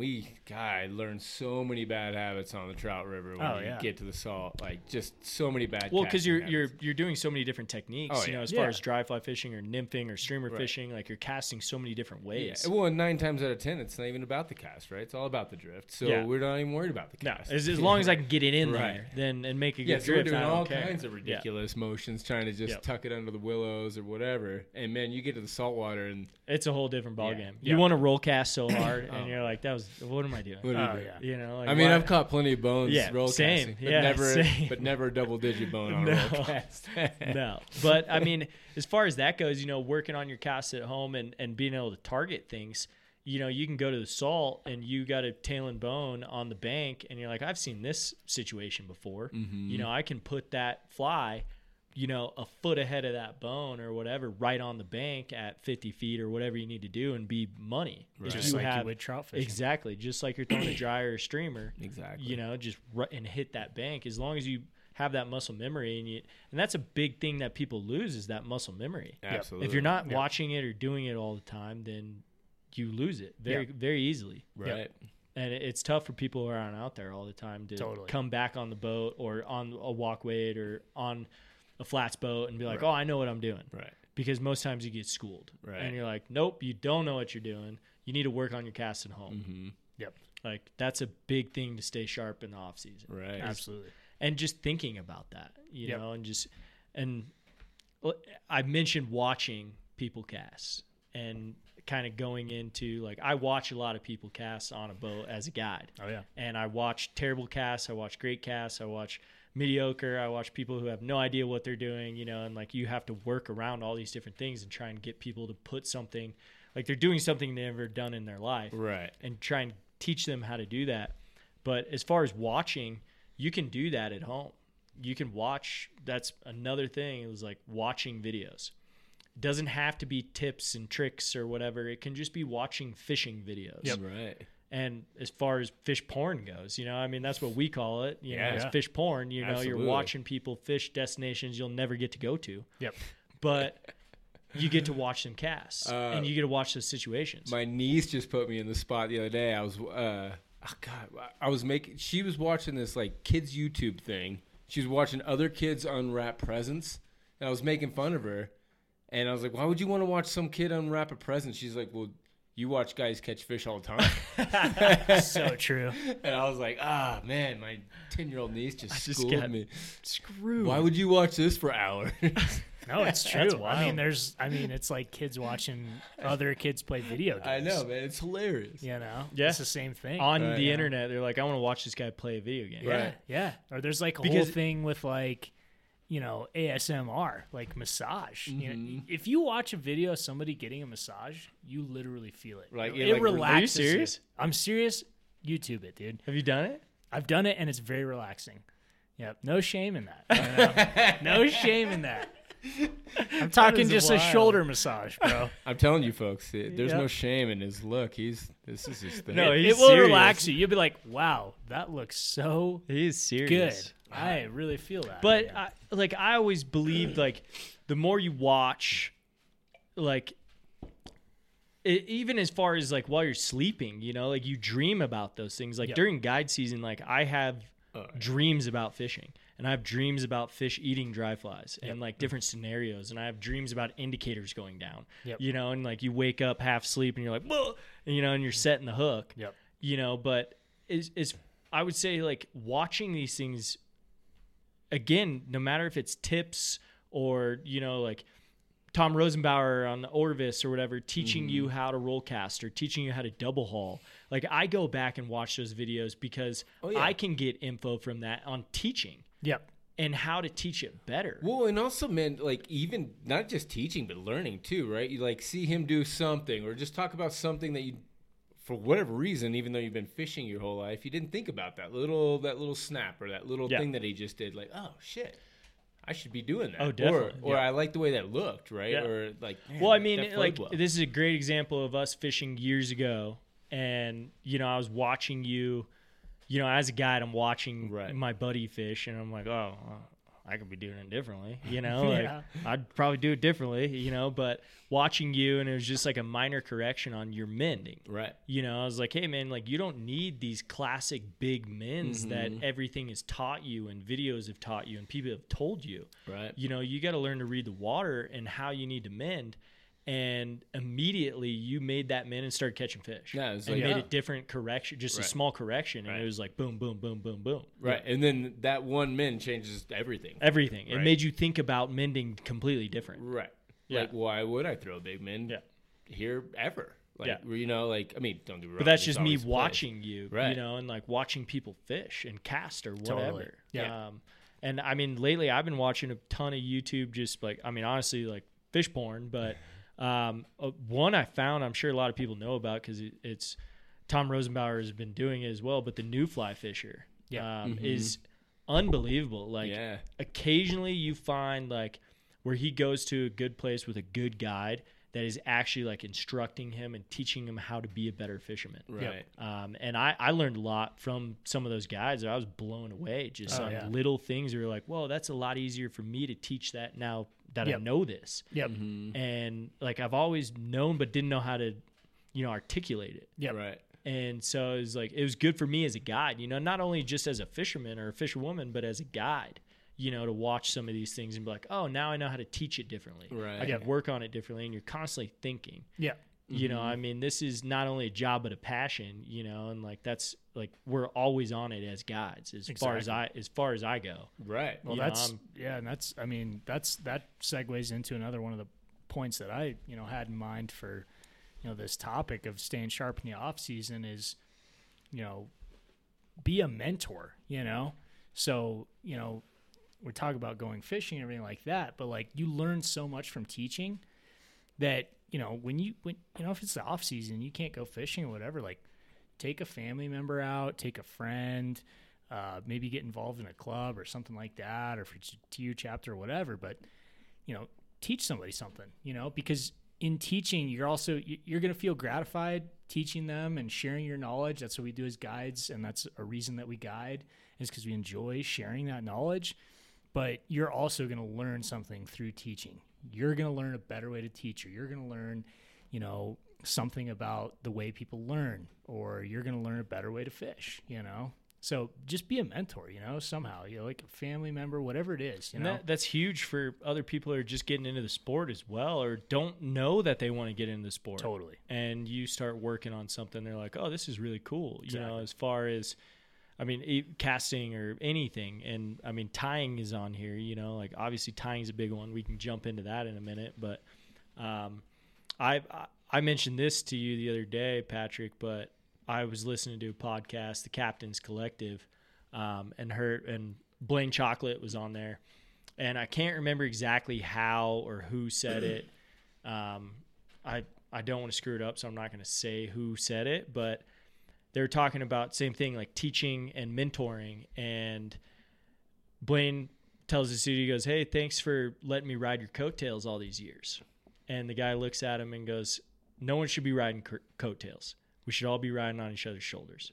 And we should not be thinking that you're, like holding on to somebody's coattails and then not telling you or teaching you things. They should be riding on your shoulders, and you should be there holding them on your shoulders and teaching people how to do it." And that quote really connected with me. Cheers to that. Cheers to that. Definitely cheers. Because that's how we all should be in this. And I like that perspective, is mentoring and teaching, and just like, again, clubs or anything you get into, whatever it is try and get something in the sport where you can teach or help someone get into it, and that'll help keep you sharp as far as that goes. Yep. I know that helps me, and like I said, I watch these videos because it helps me teach, and it helps me learn as well things I didn't know, or how to do certain things. Right. Yep. Where I was like, oh, I've never done that before, and like, oh, now I know. I've been in that situation, but I didn't know how to handle it. Oh yeah. Right. And I watch these videos, and I'm like, oh yeah, I got it now. Like I can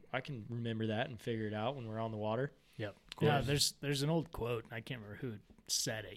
But it's something like, if there's a lecture hall with 100 students in it and a professor, who's going to learn the most? Is the professor. Right. Yeah. And it's a funny thing, but it's true. It's the one who teaches, they learn so much, and it's not to say that the students don't gain value from it too. They're learning too. Yeah. But through teaching and through, mentorship and all that stuff, like you gain a lot out of that. Oh, you definitely really do. I know I walk away from most days, or a good day guiding. Yeah. Where you come in and you're like, this. And you try to come in every day with a good mindset, but some days it doesn't work out, and you're like, I did what I could, know. But then there's those days where you're like, whoa, we all learned a ton, and you walk out with a better mindset, and you feel like you learned more than that client did that day. Right. Yep. Like I learned a ton, and I know how to be better on my next trip. Exactly. And I know how to be better for this client next time. Yep. And that's a big thing as far as guiding goes, and what's cool is like this is all wrapping up to what we're going to talk about on the next podcast. Yep. I like it. It's building up. It is. But we mentioned tying, and like tying classes or whatever, like go take tying classes. There's tons of fly shops around the country that do tying classes every week or once every month, or, who knows, or they bring people in to tie and do demonstrations. And I know for me, like, as an artist, and just like tying is an artistic expression for me, and tying for me teaches me about the bugs that I'm fishing. And when I sit down and tie and how I want to manipulate that certain tie, I might have a certain bug I want to represent, or I have a pattern I want to represent, but I might change it my own way because I want it to drop faster, or I want it to not drop as fast, or I want a little more flash, or I want this, just because that's worked for me. But tying is a great way to learn about bugs and learn why you're doing what you're doing. You know, when you tie that bug on, you know, learning what you're doing while you're fishing that bug, like you can sit there at the vise and be like, have a come to Jesus moment almost, and like, and it just hits you and the light goes on. You're like, oh, I get it.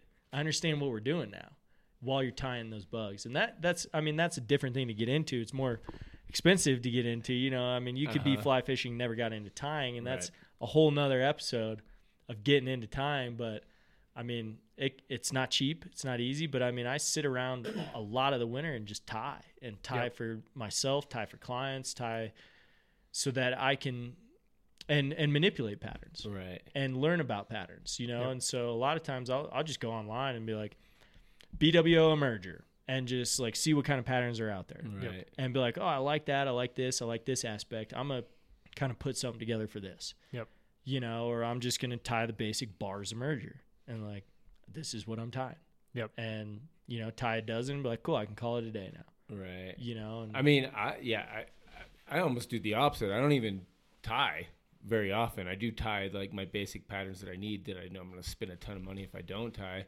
But I got books and books on entomology. I just love aquatic insects. I just think they're awesome. So I just research bugs, bug behavior. I don't even research how fish behave with bugs. I just love the aquatic insect life. It's so cool. And you could spend your whole life doing it. You talk to Kevin Alexander, has spent his whole life doing it. It's so cool just to get into that topic without fishing, right? The aquatic insects are plenty cool without even talking about fish eating them. So cool. And that, I mean, you could spend your whole winters just researching that, and that's kind of where I do. And I'm not tying very much. I'm pretty busy with a kiddo, but man, just but I mean, you can understand a hatch more, you know. More intimate now, and be like, hey, I know what's going on. I know what's happening. Absolutely. And I can pick a bug out of my box because I know more about it. And that's, again, reading. That's what I have written down too, is reading about fly fishing, reading about bugs and hatch. I mean, I literally have down like hatch charts. You know, like that's what we do, is like, you want to study it more so that you can be better at it when it comes time. Well, and there's also the poetic aspect. I mean, you start reading like guys like Ted Leeson or Thomas McVay, you know, like Girac. Girac. I mean, I honestly think the best literature on planet Earth is about fly fishing. I mean, you start reading this stuff. I mean, and shout out to Ted Leeson, because I think he's the best fishing writer there is. But I mean, you start reading these guys, man, you want to find passion. That's how you do it. You want to get your stoke up for next year, that's how you do it. We have one right here.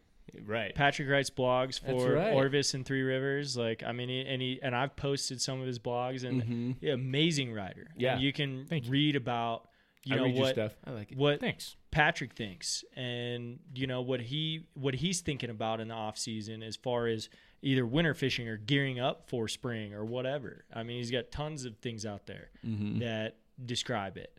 And it's a great, like, my dad always told me, you know, like, you don't have to get an education as long as you read. That's right. You know, because you can get everything you need to know from books as long as you read. And I can be bad at it at times, you know, where I'm like, I'm not reading, I'm not getting an education. But once you start, you can get into it. And reading sometimes it's hard for people to comprehend that instead of just watching it. You know, it's hard to read for me, for sure. Like, reading something and being like, I don't know what the hell this guy's talking about. Like, I have no idea why he's doing what he's doing. But you just got to find the right person to read, you know, and there's tons of them out there. I mean, Wolf has some good books as well, know, about just fly fishing and just thinking about fly fishing and being a fish, you know, and like, why does a fish do what they're doing? You know, and here's how we got to think as fly fishermen, how to do these things so that we can put them in our net, you know, and it's a weird concept, but I mean, that'll keep you, and that goes back to, I mean, you're going to start dreaming about it. You're going to start thinking about it constantly, about how to better yourself.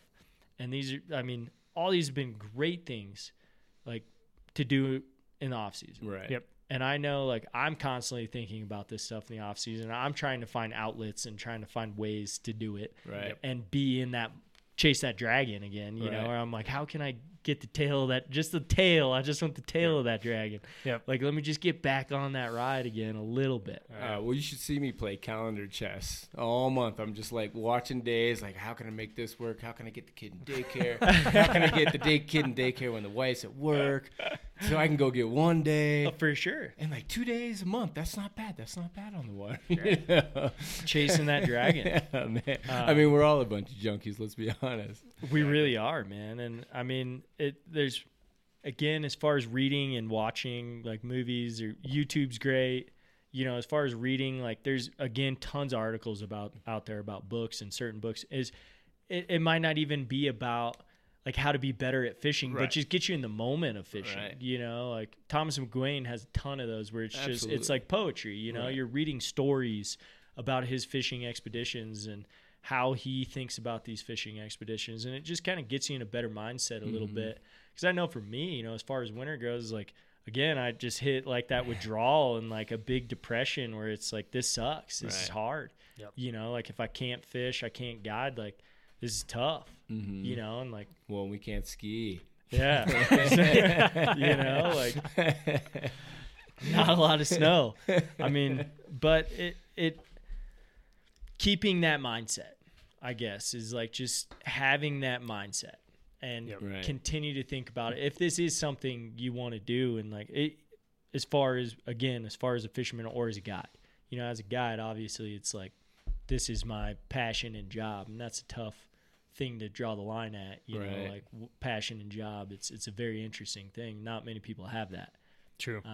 Yeah, we're all kind of fortunate in that way. Yeah. Where trout is our passion and our job. Yeah. And, I mean, I work with fish all day long. I don't guide, but the second I get away from my fish, I'm trying to catch other fish. Yep. Yeah, you can definitely tell that everyone's really passionate about what they do around here. Oh, yeah. It's all about trout. I love a lot of different species, but it's all about trout. Man, it is. I love them. It really is, man. I had another classic. Matt Miller saying, and I can't remember it right now, but maybe it'll come up in a minute. It was further back when we were talking about other stuff, but maybe it'll come up. But Well, my brother and I were just talking about trying to get a rooster fish trip together, but every trip I ever do, Andros or Baja or whatever, the second I get there, I'm like, okay, I'm kind of ready to go home. I'm ready to go chase trout again.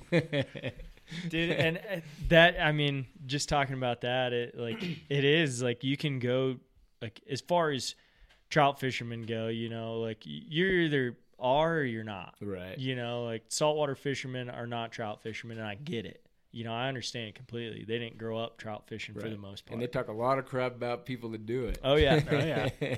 But, you know, you're constantly wanting more trout, bigger trout, like, learn more about them. And it is a thing, you know, trying to focus that energy on just that species. And it's overwhelming. It's very overwhelming. And I mean, I'm like, I attribute it to, like, I don't know if you've ever seen that stupid rom-com Fever Pitch with Jimmy Fallon and Drew Barrymore. You basically, like, they go on this date, and, like, they go to his house, and his whole house is filled with, like, Boston Red Sox memorabilia. And, like, his sheets are Boston Red Sox. His towels are Boston Red Sox, like, everything. And I attribute it to that, like, thinking about myself. I'm like, do you have fly sheets? Well, dude, I got a fucking fish blanket on my bed, you know, and there's artwork everywhere, and, like, in the bathroom everywhere. And, like, I think about it like that, and I'm like, man, is this bad? Like, am I that person where I'm just addicted to it? And, like, the whole movie, he's, like, blowing off his girlfriend to go to the Red Sox games, and, like, trying to bring her to the games, and she doesn't want to go. And, like, that's how I feel, you know, at times. I'm like, man, I'm that crazy person. Like, I mean, there's artwork all over the table of me just sitting here doodling, and, like, there's paintings over there, paintings over here. There's pictures everywhere, and it's like there's pictures on the fridge of me holding fish. Right. You know, like It's a nice brown, by the way. that was a nice fish. Yeah. But I mean, it's an obsession. It's a passion. It's an obsession. It's hard. It's hard to overcome that at times where you're like, people don't get it. Yeah, you got to really be careful in your life, too. If you're like me, my wife's not a big fisherman. She loves the water, loves to get on the river, which is why I bought a boat, basically, so she'll let me keep fishing with the family. It's my hustle. It's a $8,000 hustle. But, yeah, it's funny. She's just like, they just don't get it, right? She's just like, you get off work, you go fish. You go to work, you fish. She's like, all you do is fish. Like, you're such a one-track mind. Like, but again, it's not always fishing. Right. It's just like thinking about it, right. Or like, I mean, I'll sit there and just be like staring off blank into space, you know, and it's like, what are you thinking about? I'm like, fishing. Yeah. You know, like I was thinking about how I got this dry eat and I didn't set the hook right, and like how I can do better on that. You know, and like it's dumb, but it's true. You know, so like true. if you're constantly thinking about it, then you start getting better at it. Yep. And it keeps it in your head. You know, that you need to work on these things or whatever, and that's again staying sharp. You know, and like being, especially for guys. You know, like I got to be sharp. I got to be in it. I got to be thinking about this constantly because this is my job. This is what I do. I have to put people on fish. Right. And I mean. Another one that is like very overlooked is knot tying, man. Like tying knots. That's a good one. And that's a good one. I like that you included that. Yeah. Because I didn't think about it for a long time. Yep. But if you are constantly staying up with tying knots, then when you get on the water, let's say you are a guide and you get on the water that first day with your client and like you're stumbling around and you're like, I can't even remember how to tie this knot. Or you're just slow. Or you're slow you're at like, it because I mean, time is money. It is. Time is money to them. Time is money to you. Yep. And so if you're slow, if you're not on it, then you're missing out on fishing time. Yeah. Well, as a guide, you are a rigging machine. Yeah. You have to be. You're a master of tying knots and untying knots. Yeah, absolutely. You have to be a rigging machine. I mean, I talk about it in our guide school every spring, you know, and we do a whole, you know, session on tying knots, and it's just like, you know, you need to be proficient to this, you know, these knots, and it doesn't have to be a lot of knots, you know. You have your confidence knots. It's 3 knots probably, you know, but you just need to be so proficient that it's just like no brainer. What are your 3 go-tos? Clinch knot. I personally tie a standard clinch knot. I don't do a double clinch. You don't do an improved? I don't do it. Yeah, improved. Yeah, thank you. I don't double either. whatever. I don't even know what it's called. See? Yeah, I don't either. I don't do the improved. Yeah, it's just what, you know. No wonder you guys lose so many flies. Yeah, no, I'm kidding. Well, it's just confidence. You're the one right? saying yeah, you don't, for sure. You're the one you don't fish under 5X anyways. Yeah, why would you? Yeah. No, I get you. Sorry. No, it's cool. Clinch knot, surgeon's knot, and you know, your loop knot. Gotcha. That's all. Like a non-slip loop or what? Yeah, you know, something to tie a streamer on. I got you. What if you got to tie like a blood knot? You tie a blood knot. Yep. But usually I just tie a surgeon's knot. Right. So like, you know, do you just tie?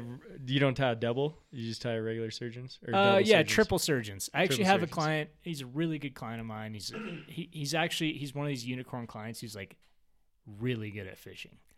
Those are tough to find. Yeah, they are. They are. He's actually a surgeon.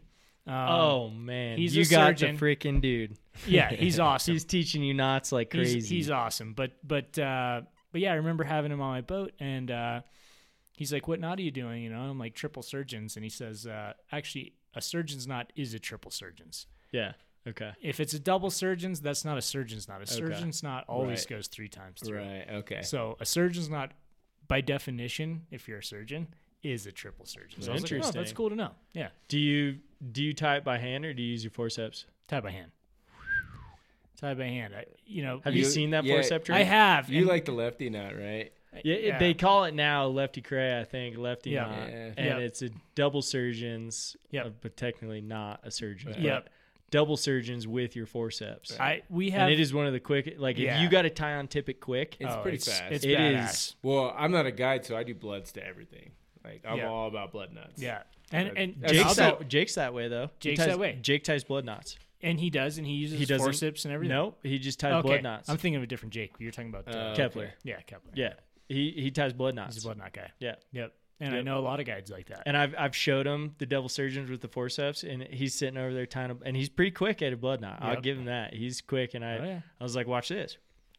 Yeah, and he goes, it's really fast. whatever, dude. Yeah, exactly. That's what I would say. He's like, dude, tie a blood knot. Yeah. He's like, don't be a loser, just tie a blood knot. Well, and you know, there is a time and place for a blood knot. When for a surgeon's knot, you have to be able to pull the tag in through. Yeah. Blood knot, you don't have to be able to do that. That's so, right. you know, I work in a fly shop, you know, and people come with their spinning reels, you know, and need to add, 100 yards of line. You need to know a blood knot. Yeah. For sure. So that's a really important knot, I think, too. Definitely. If you guys don't know that, I don't know if you can look it up as the lefty knot or lefty correct. I have no idea, but it's double surgeons with forceps, and it is quick. It's fast. I mean, it is pretty strong. It's deadly. It's very, and if you can do that, like I've had multiple clients like, you got to teach me that. Yeah. Like, how do you do that? Yeah. Because it's just like 2 wraps, grab, done. Yeah. And if I'm running boats, I can run it. I can run it in 10 seconds. Or it's just like done. I'm jealous of know, and I mean, I use that one constantly. Yep. Here's an overlooked one, nail knot. Yeah, we talked about that. You got to be able to tie that earlier before the podcast. Yeah. I mean, but I'm always I got the tool. I'm always carrying the tool. That's a good plan. Yeah. I always have the tool in my bag. Absolutely. Yeah. I can't tie a blood knot. You don't know when your fly line's going to break. Oh, sorry, I can't tie a nail knot without that tool. I was like, blood knot? You need a tool for a nail or a blood knot? I was like, what? See my blood knot. But nail knot's a great one. And I mean, like you said, I always carried the tool, and I was actually stopped in the gorge this year. Somebody needed a nail knot, and they're, anyone have a tool? Right. And I was the only one down there out of like 10 boats that had a tool, and like saved that dude's day. Yeah. Yep. He's like, I had no idea how I was going to do this without the tool. Right. Yep. I just physically can't. Here's a Matt Miller story. I'm not confirmed that this is true or not, but I remember he told me one time. I don't know if Matt Miller even listens to podcasts anymore, but there are a lot of Matt Miller references on this. One of the best mentors I've had. I'll tell you that much. He's amazing. He was telling me at the old shop he used to work for, you had to tie a nail knot with no tools. Yep. None at all? None at all. Not even like the pin? Nope. Before you could work there. Shit. You had to tie a nail knot with no tools. I wouldn't get that job. And I'm like, dude, that's a good trait to have. Yeah, like if you can tie a nail knot, and I was thinking about it today. I'm like, how would you do that? How would you run? Like, you can use your finger and like run the fly line and wrap around your finger and like get it done if you absolutely were in a pinch. Yeah. But that's a very overlooked knot. Not a lot of people think about that knot. Like, hey, I need to know how to do this. Yep. And honestly, every time I pull out that tool, I pull out how to tie a nail knot. Their manual that's in there. I'm like, how does this go again? Where do I put my fly line? Where do I put the leader? Because you forget. That's another one of my stay sharps. Like before fishing season, I'll pull out and I'll tie like 10 nail knots. And like, okay, I remember how to do that. It's a good tool. It's a good. But I have thing that. To have I have that pamphlet. Dude, I literally like I keep the tool with the pamphlet in the bag, and like every time I pull out the tool, I'm like looking around. I'm like, pull out the pamphlet, pulled it down. I'm like, okay, I remember now. And like, I gotta put the fly line in here. I gotta wrap it. Okay, I got it. Yep. And sometimes you're like, well, I screwed that one up. I'm gonna cut again. Cut that off. Read again. Didn't see because right. it's overlooked. Like it's just one of those that you don't do very often. Right. Yep. And if people don't know, a nail knot, usually use the nail knot to attach leader to fly line. Right. Or let's say a client shows up with a nail knot already on their fly line and it's trashed and you need to add a new leader or something, then you need to cut that fly line and add a nail knot. Right.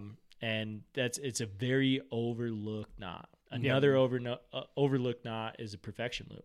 Oh, absolutely. That not a lot of people know. I use a perfection loop pretty much for all my rigs. Like I as far as leaders go, or what? I mean that's I'm always butt section there, butt section to fly line. But let's say you use that nail knot and you got butt section on your fly line, and then you're like, now what? How do I attach my leader if I just tie it on butt section? Right. Like you can attach a full leader using that nail knot, but let's say you're trying to set up a client to succeed, and you're like, hey, I'm gonna set you up for later days. where you can add a new leader, Right. and you got to put a perfection loop on the end of that butt section. Right. Yep. Not a lot of people know that, how to tie a perfection loop, Right. and it's very overlooked. Yep. Because you don't do it very often. Right. Right. You know, like you really don't. Yeah. And that's a big one for me. I know is just like when I learned the perfection loop, I was like, dude, this is a game changer. Oh, it's Like huge. knowing how to do this is a game changer. Yeah. Yep. I mean, I would put that in my 3 knots for sure. I use perfection. Are we talking 3 knots now? We're talking 3 knots. My 3 knots. Top 3. I mean, same. I clinch, not improved.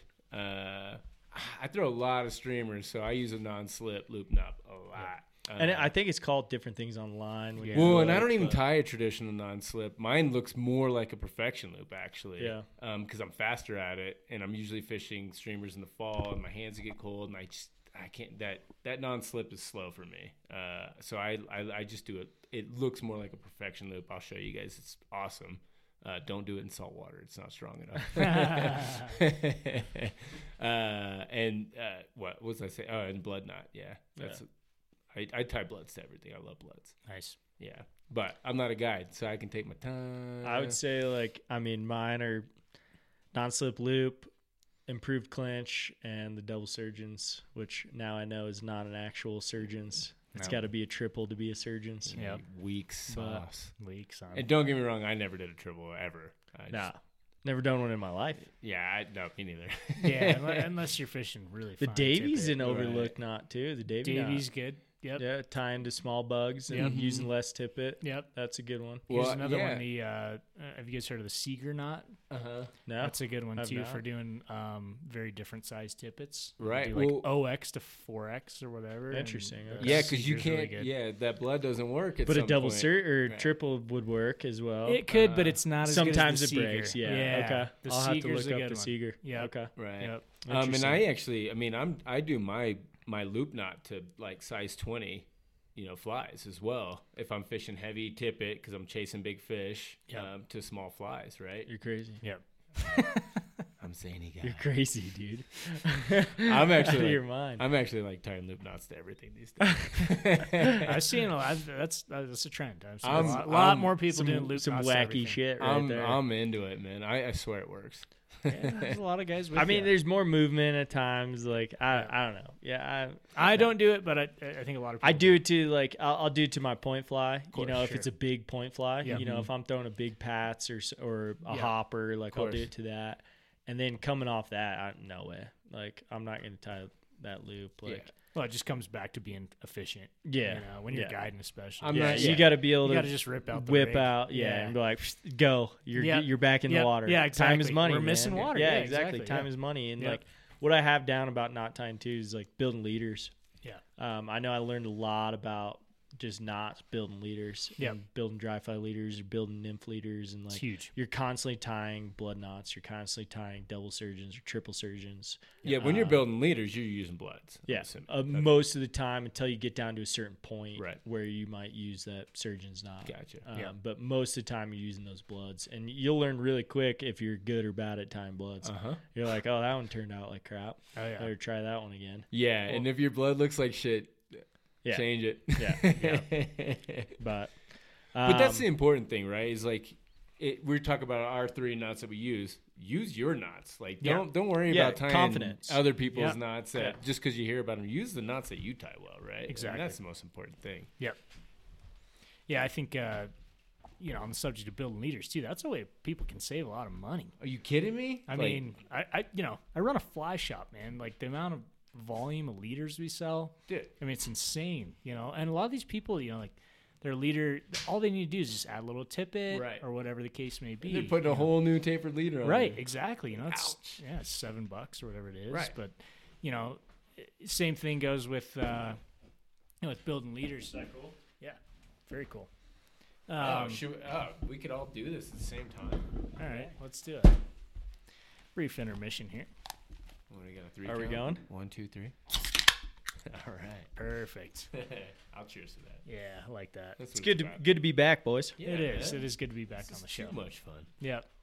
But yeah, building leaders can save you a lot of money. Absolutely. I like that. Whether it's dry fly or nymphing or streamer or whatever, you don't have to go out and buy whole fresh tapered leader. And in fact, there's a funny thing that Booth has talked about it before talking to him, but it's the classic when you're guiding, and your client shows up and they got their rod and they're like, yeah, I got a fresh leader on there, and you're like, sweet. And the first thing you do is snip it right in half. That happens. And you build your own leader from it. More often than not. Oh, totally. Yeah. And this is a great thing for clients to learn, is that when you show up to a guide trip, don't put a leader on. Yeah. Because either your guide's going to have a leader or he's going to tell you what he wants done. Yeah. Because most often than not, you're exactly right. We cut that leader down either in half. Yep.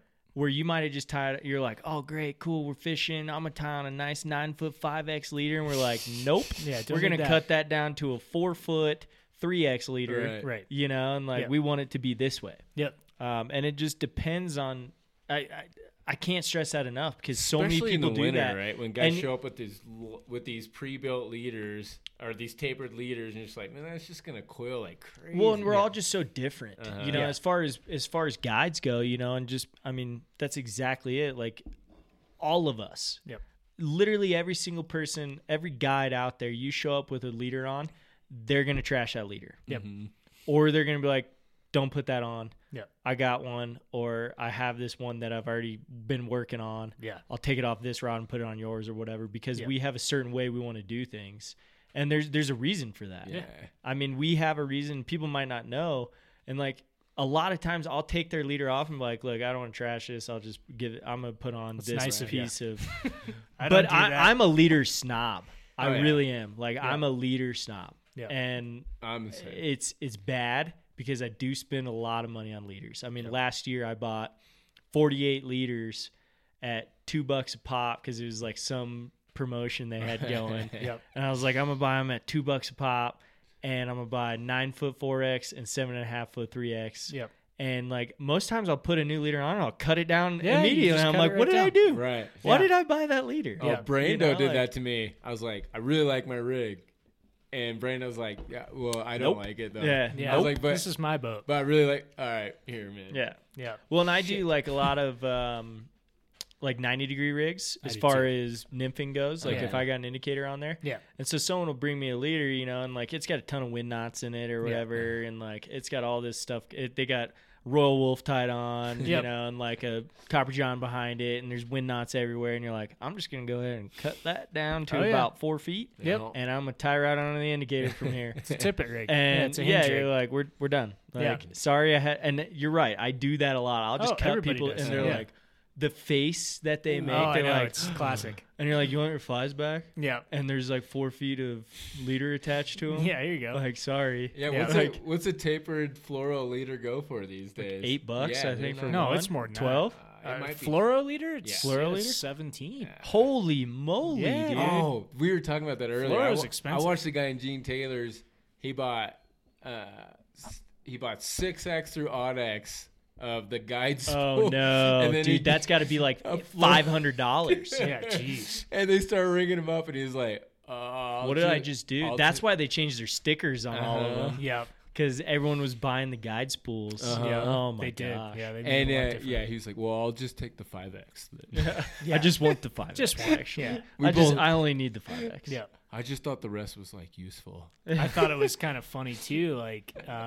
Scientific Anglers just started making pre-built hinge rig leaders. Yeah. I was like, that's funny. I laughed because it's great, and a lot of people are gonna buy that. But I laughed because I'm like, I'm gonna cut that down anyways. Well, to me, I'm like, the reason I build hinge rig leaders is so I don't have to buy a leader off the shelf. Right. And they're like, we're gonna figure out a way around this. Oh yeah, it's great. Yeah. It even comes with a bobber on it. Not to it's pretty great. Not to mess with scientific anglers, because that's who I buy most of my leaders from if I do. And again, I'm a snob. Right. If I'm putting my own stuff on, then I'm gonna put a brand new fresh leader on them. Feel so good about it. But if it's Klein, I'm like, I'm gonna chop that shit. Again, it's terrible, and it's not like taking value away from the client, but I think you're actually adding value because look, we have 6 hours, 7 hours, 8 hours, or whatever of our day. Yeah.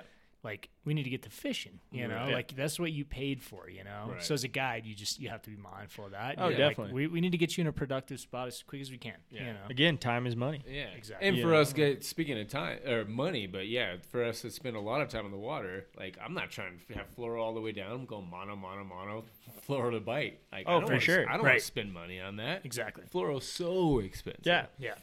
Especially in today's age, man. Well, and there's more and more guides that just don't even fish fluoro. Right. You know, I mean, and they're like, that's all I whole fish to nother- my nymphs. That's a whole another debate. Is like the whole mono versus fluoro thing. Right. How much of a difference does it really make? you We know? did talk about that on Yeah. a podcast. I mean, I think we talked usually about leaders fish- and tippet on a podcast. Okay. I think it was Dane and I. Maybe you were there. Yeah. Maybe it was just you and I. No, yeah, it might. I think Dane was. Dane part of might that. have been there, but but I we did usually talk fish about a fluoro little to bit. bite on pretty much everything. I mean, that's a whole nother talk. Yeah. Yeah, it's We a don't can need of to get into worms. that. Yeah, exactly. Opening up a bigger thing. email. I'm gonna Email. do 2 more quick ones. We've almost done 2 hours. Wow. Yeah, I'm gonna do. So what for time the is it? 2 people still listening, Yeah. I'm gonna talk about two quick ones real quick that aren't just like, you don't need to focus on them too hard, but organizing. Just organize boxes, organize your flies. Like I know I did that the other day. Like my fly patch on the top of my boat bag was insane, and I literally pulled flies off. I'm like, I can save these, I can't save these. I can cut off and then tie on to these hooks or whatever. Just organizing things and because you feel a lot better when you get on the river and everything's organized. Mm-hmm. When you go out there and everything's in a mess, you're like, I don't feel very good about this. So organizing, I think, like kind of can help burn some time, just get your head kind of back in the game. Like, oh, I forgot about this fly. You know, like I'm gonna put that one aside. And I'm gonna tie more of those or whatever. Right. I think organizing is a big thing. Yep. And again, just kill some time. Yep. I agree. I don't know if you guys have anything to say about that. No, I don't do that. What I do is I go fish, and then I realize how awful my rig is and how bad I'm set up on my pack, and I'm just like, oh my god. Well, I cut off full rigs and just like throw them in my boat bag, and I'm like, Right. I'll deal with that later. Oh, man. And later means 4 months down the Right. line. Yeah, in the winter. Yeah, I'll deal with that in the winter. Yeah. You know, I'm not dealing with that Right. now. And we talk about staying sharp, but like, when are you really like? And this is actually a real question for both of you. Like I said, we talk about staying sharp, but when are you really starting to get dialed? Like, what time of year are you? Like, rivers open, you're starting to get April dialed. for me. Okay. Yeah, I'd agree. April. Yeah. That's when things started like getting serious. Where you're like, all right, got to be on my game, got to keep my stuff together. Yeah. Because then it's gonna hit, and Yep. you got to be on it. Right.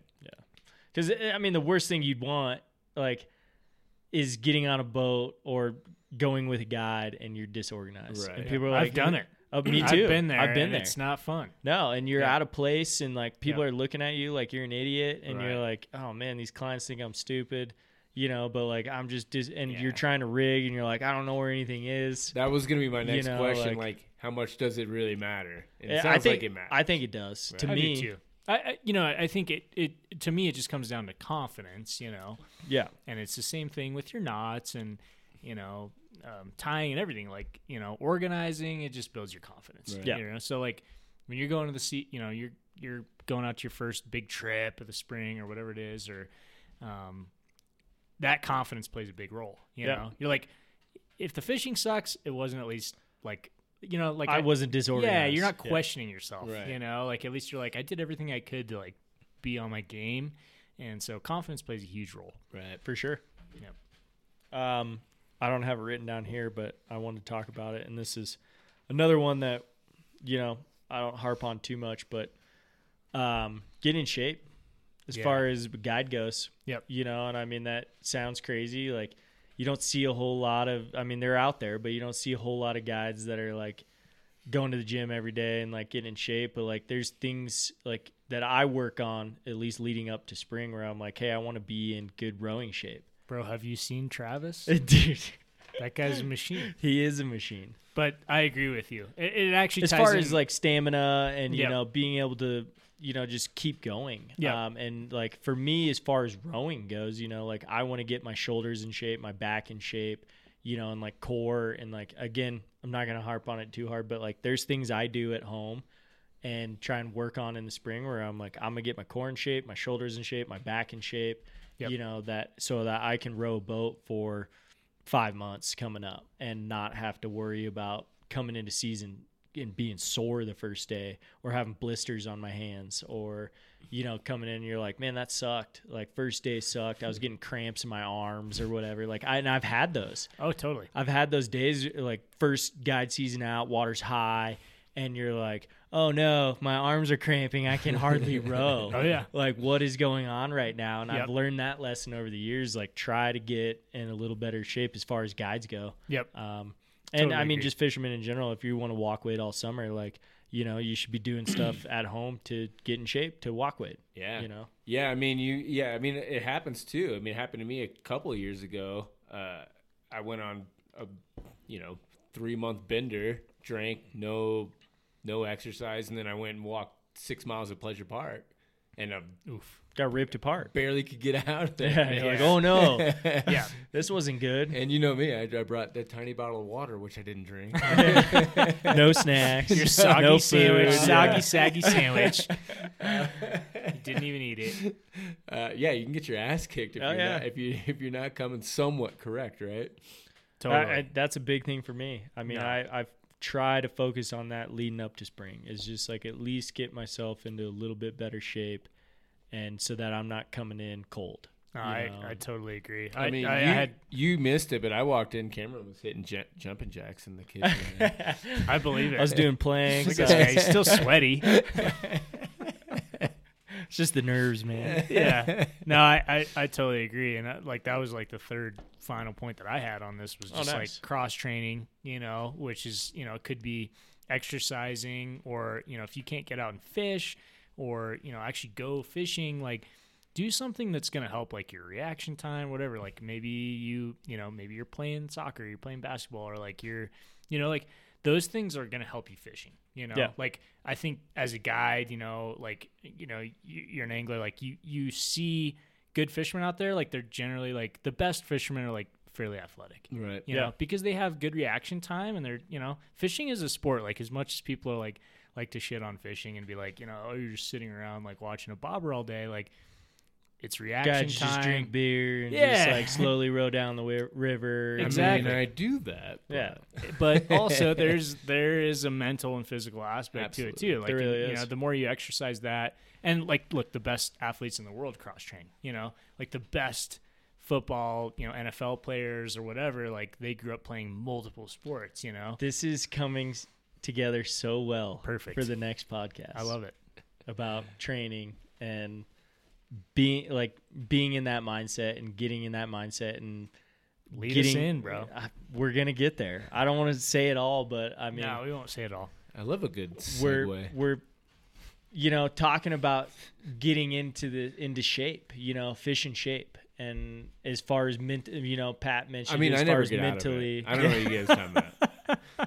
As far as mentally and physically, like it takes a lot. And it's hard to walk into that game and be like, hey, I'm going to be good right off the bat. Right. And, I mean, I keep mentioning it. I don't know how it keeps happening, but all these Matt Miller, like, things just keep coming to my head. And maybe it's just, like, growing older and getting more into the game. But, I mean, he told me all the time, he's like, and I've mentioned it on previous podcasts, but, like, do you want to be good at dry fly fishing? Or do you want to just fish dry flies when the hatch is happening and not be good at it? Right. That's the thing. It's like when that hatch happens and it's that epic hatch, do I want to be good at it and be able to fish that hatch to the best of my ability? Right. Or do I want to just walk in cold and be like, oh, I've never done this before. I'm going to try and throw dry flies and hope this happens. Right. Like that's a big thing, is training and like getting in that physical and mental shape to be able to do those things. Oh yeah. And hopefully that'll lead into the next podcast that, we Pat and I kind of discussed. Yeah, man, because when fish are rising, I throw trout beads. Dude, big frig all the time. Because you train for that. Train That's what all I'm year. trained for. I'm trained for throwing nymph rigs. My job is to undercut you guys, right? Dude, when the trout You bead guys are hatch educating is on, you're ready. I get it. I mean, it's When is the trout bead hatch off? I'm sorry. it's always on, honestly. It's always on. Chartreuse mop. Oh man, I gotta tell the story. Sexy. I gotta tell a story. So when Pat and I were floating the gorge, he was on my boat, and fishing was a little tough. You know, it was after lunch, and Pat's messing around, you know, and just throwing whatever he wants. He's just having fun, you know. And he's like, I'm just gonna throw some stuff, you know, like, and we'll see what happens.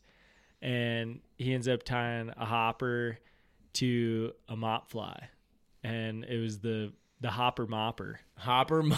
And all of us guides, well, 2 out of 3 of the guides were pretty pissed, 1 including me, and Pat's in the front of my boat. And I'm like, I can't believe this is happening. Like, I've never thrown a mop fly in my entire life. I got 2, and they've never seen water. I've never thrown a mop fly in my entire life. And he throws this giant. You threw the cream one first, I think, right? Or was it the chartreuse? I think I threw chartreuse. I think it's You went chartreuse. straight to the moneymaker. I did. And it's like 4 feet below his hopper. And we leave lunch, and he immediately ropes a fish, and like a good fish. You know, for the day we were having, it was like, this is a good fish. Like, we net it, and we just pulled out of lunch. And Jake, one of our other guides, is looking over, and he is not happy with what's going on. He doesn't know what Pat is throwing, though. Right. And he's like, what'd you catch that on? I was like, Jake, you don't want to know. Yeah. I was like, you don't want to know. Don't worry about it. And all of a sudden, Jake comes by, and like Pat's screwing around, just like fishing this little bucket, like literally right next to the boat, and just lets it drift down in front of the boat, thunk, like 19, 20-inch brown on the mop fly. And Jake's rolling by, and we're netting this fish, and Jake was like, are you kidding me? What are you throwing? And I was like, dude, we got a mop on here. And Jake was, and I was so unhappy as well. And I kept telling Pat the whole time, I was like, dude, this is not cool, but I'm curious. I'm curious as to why this is working.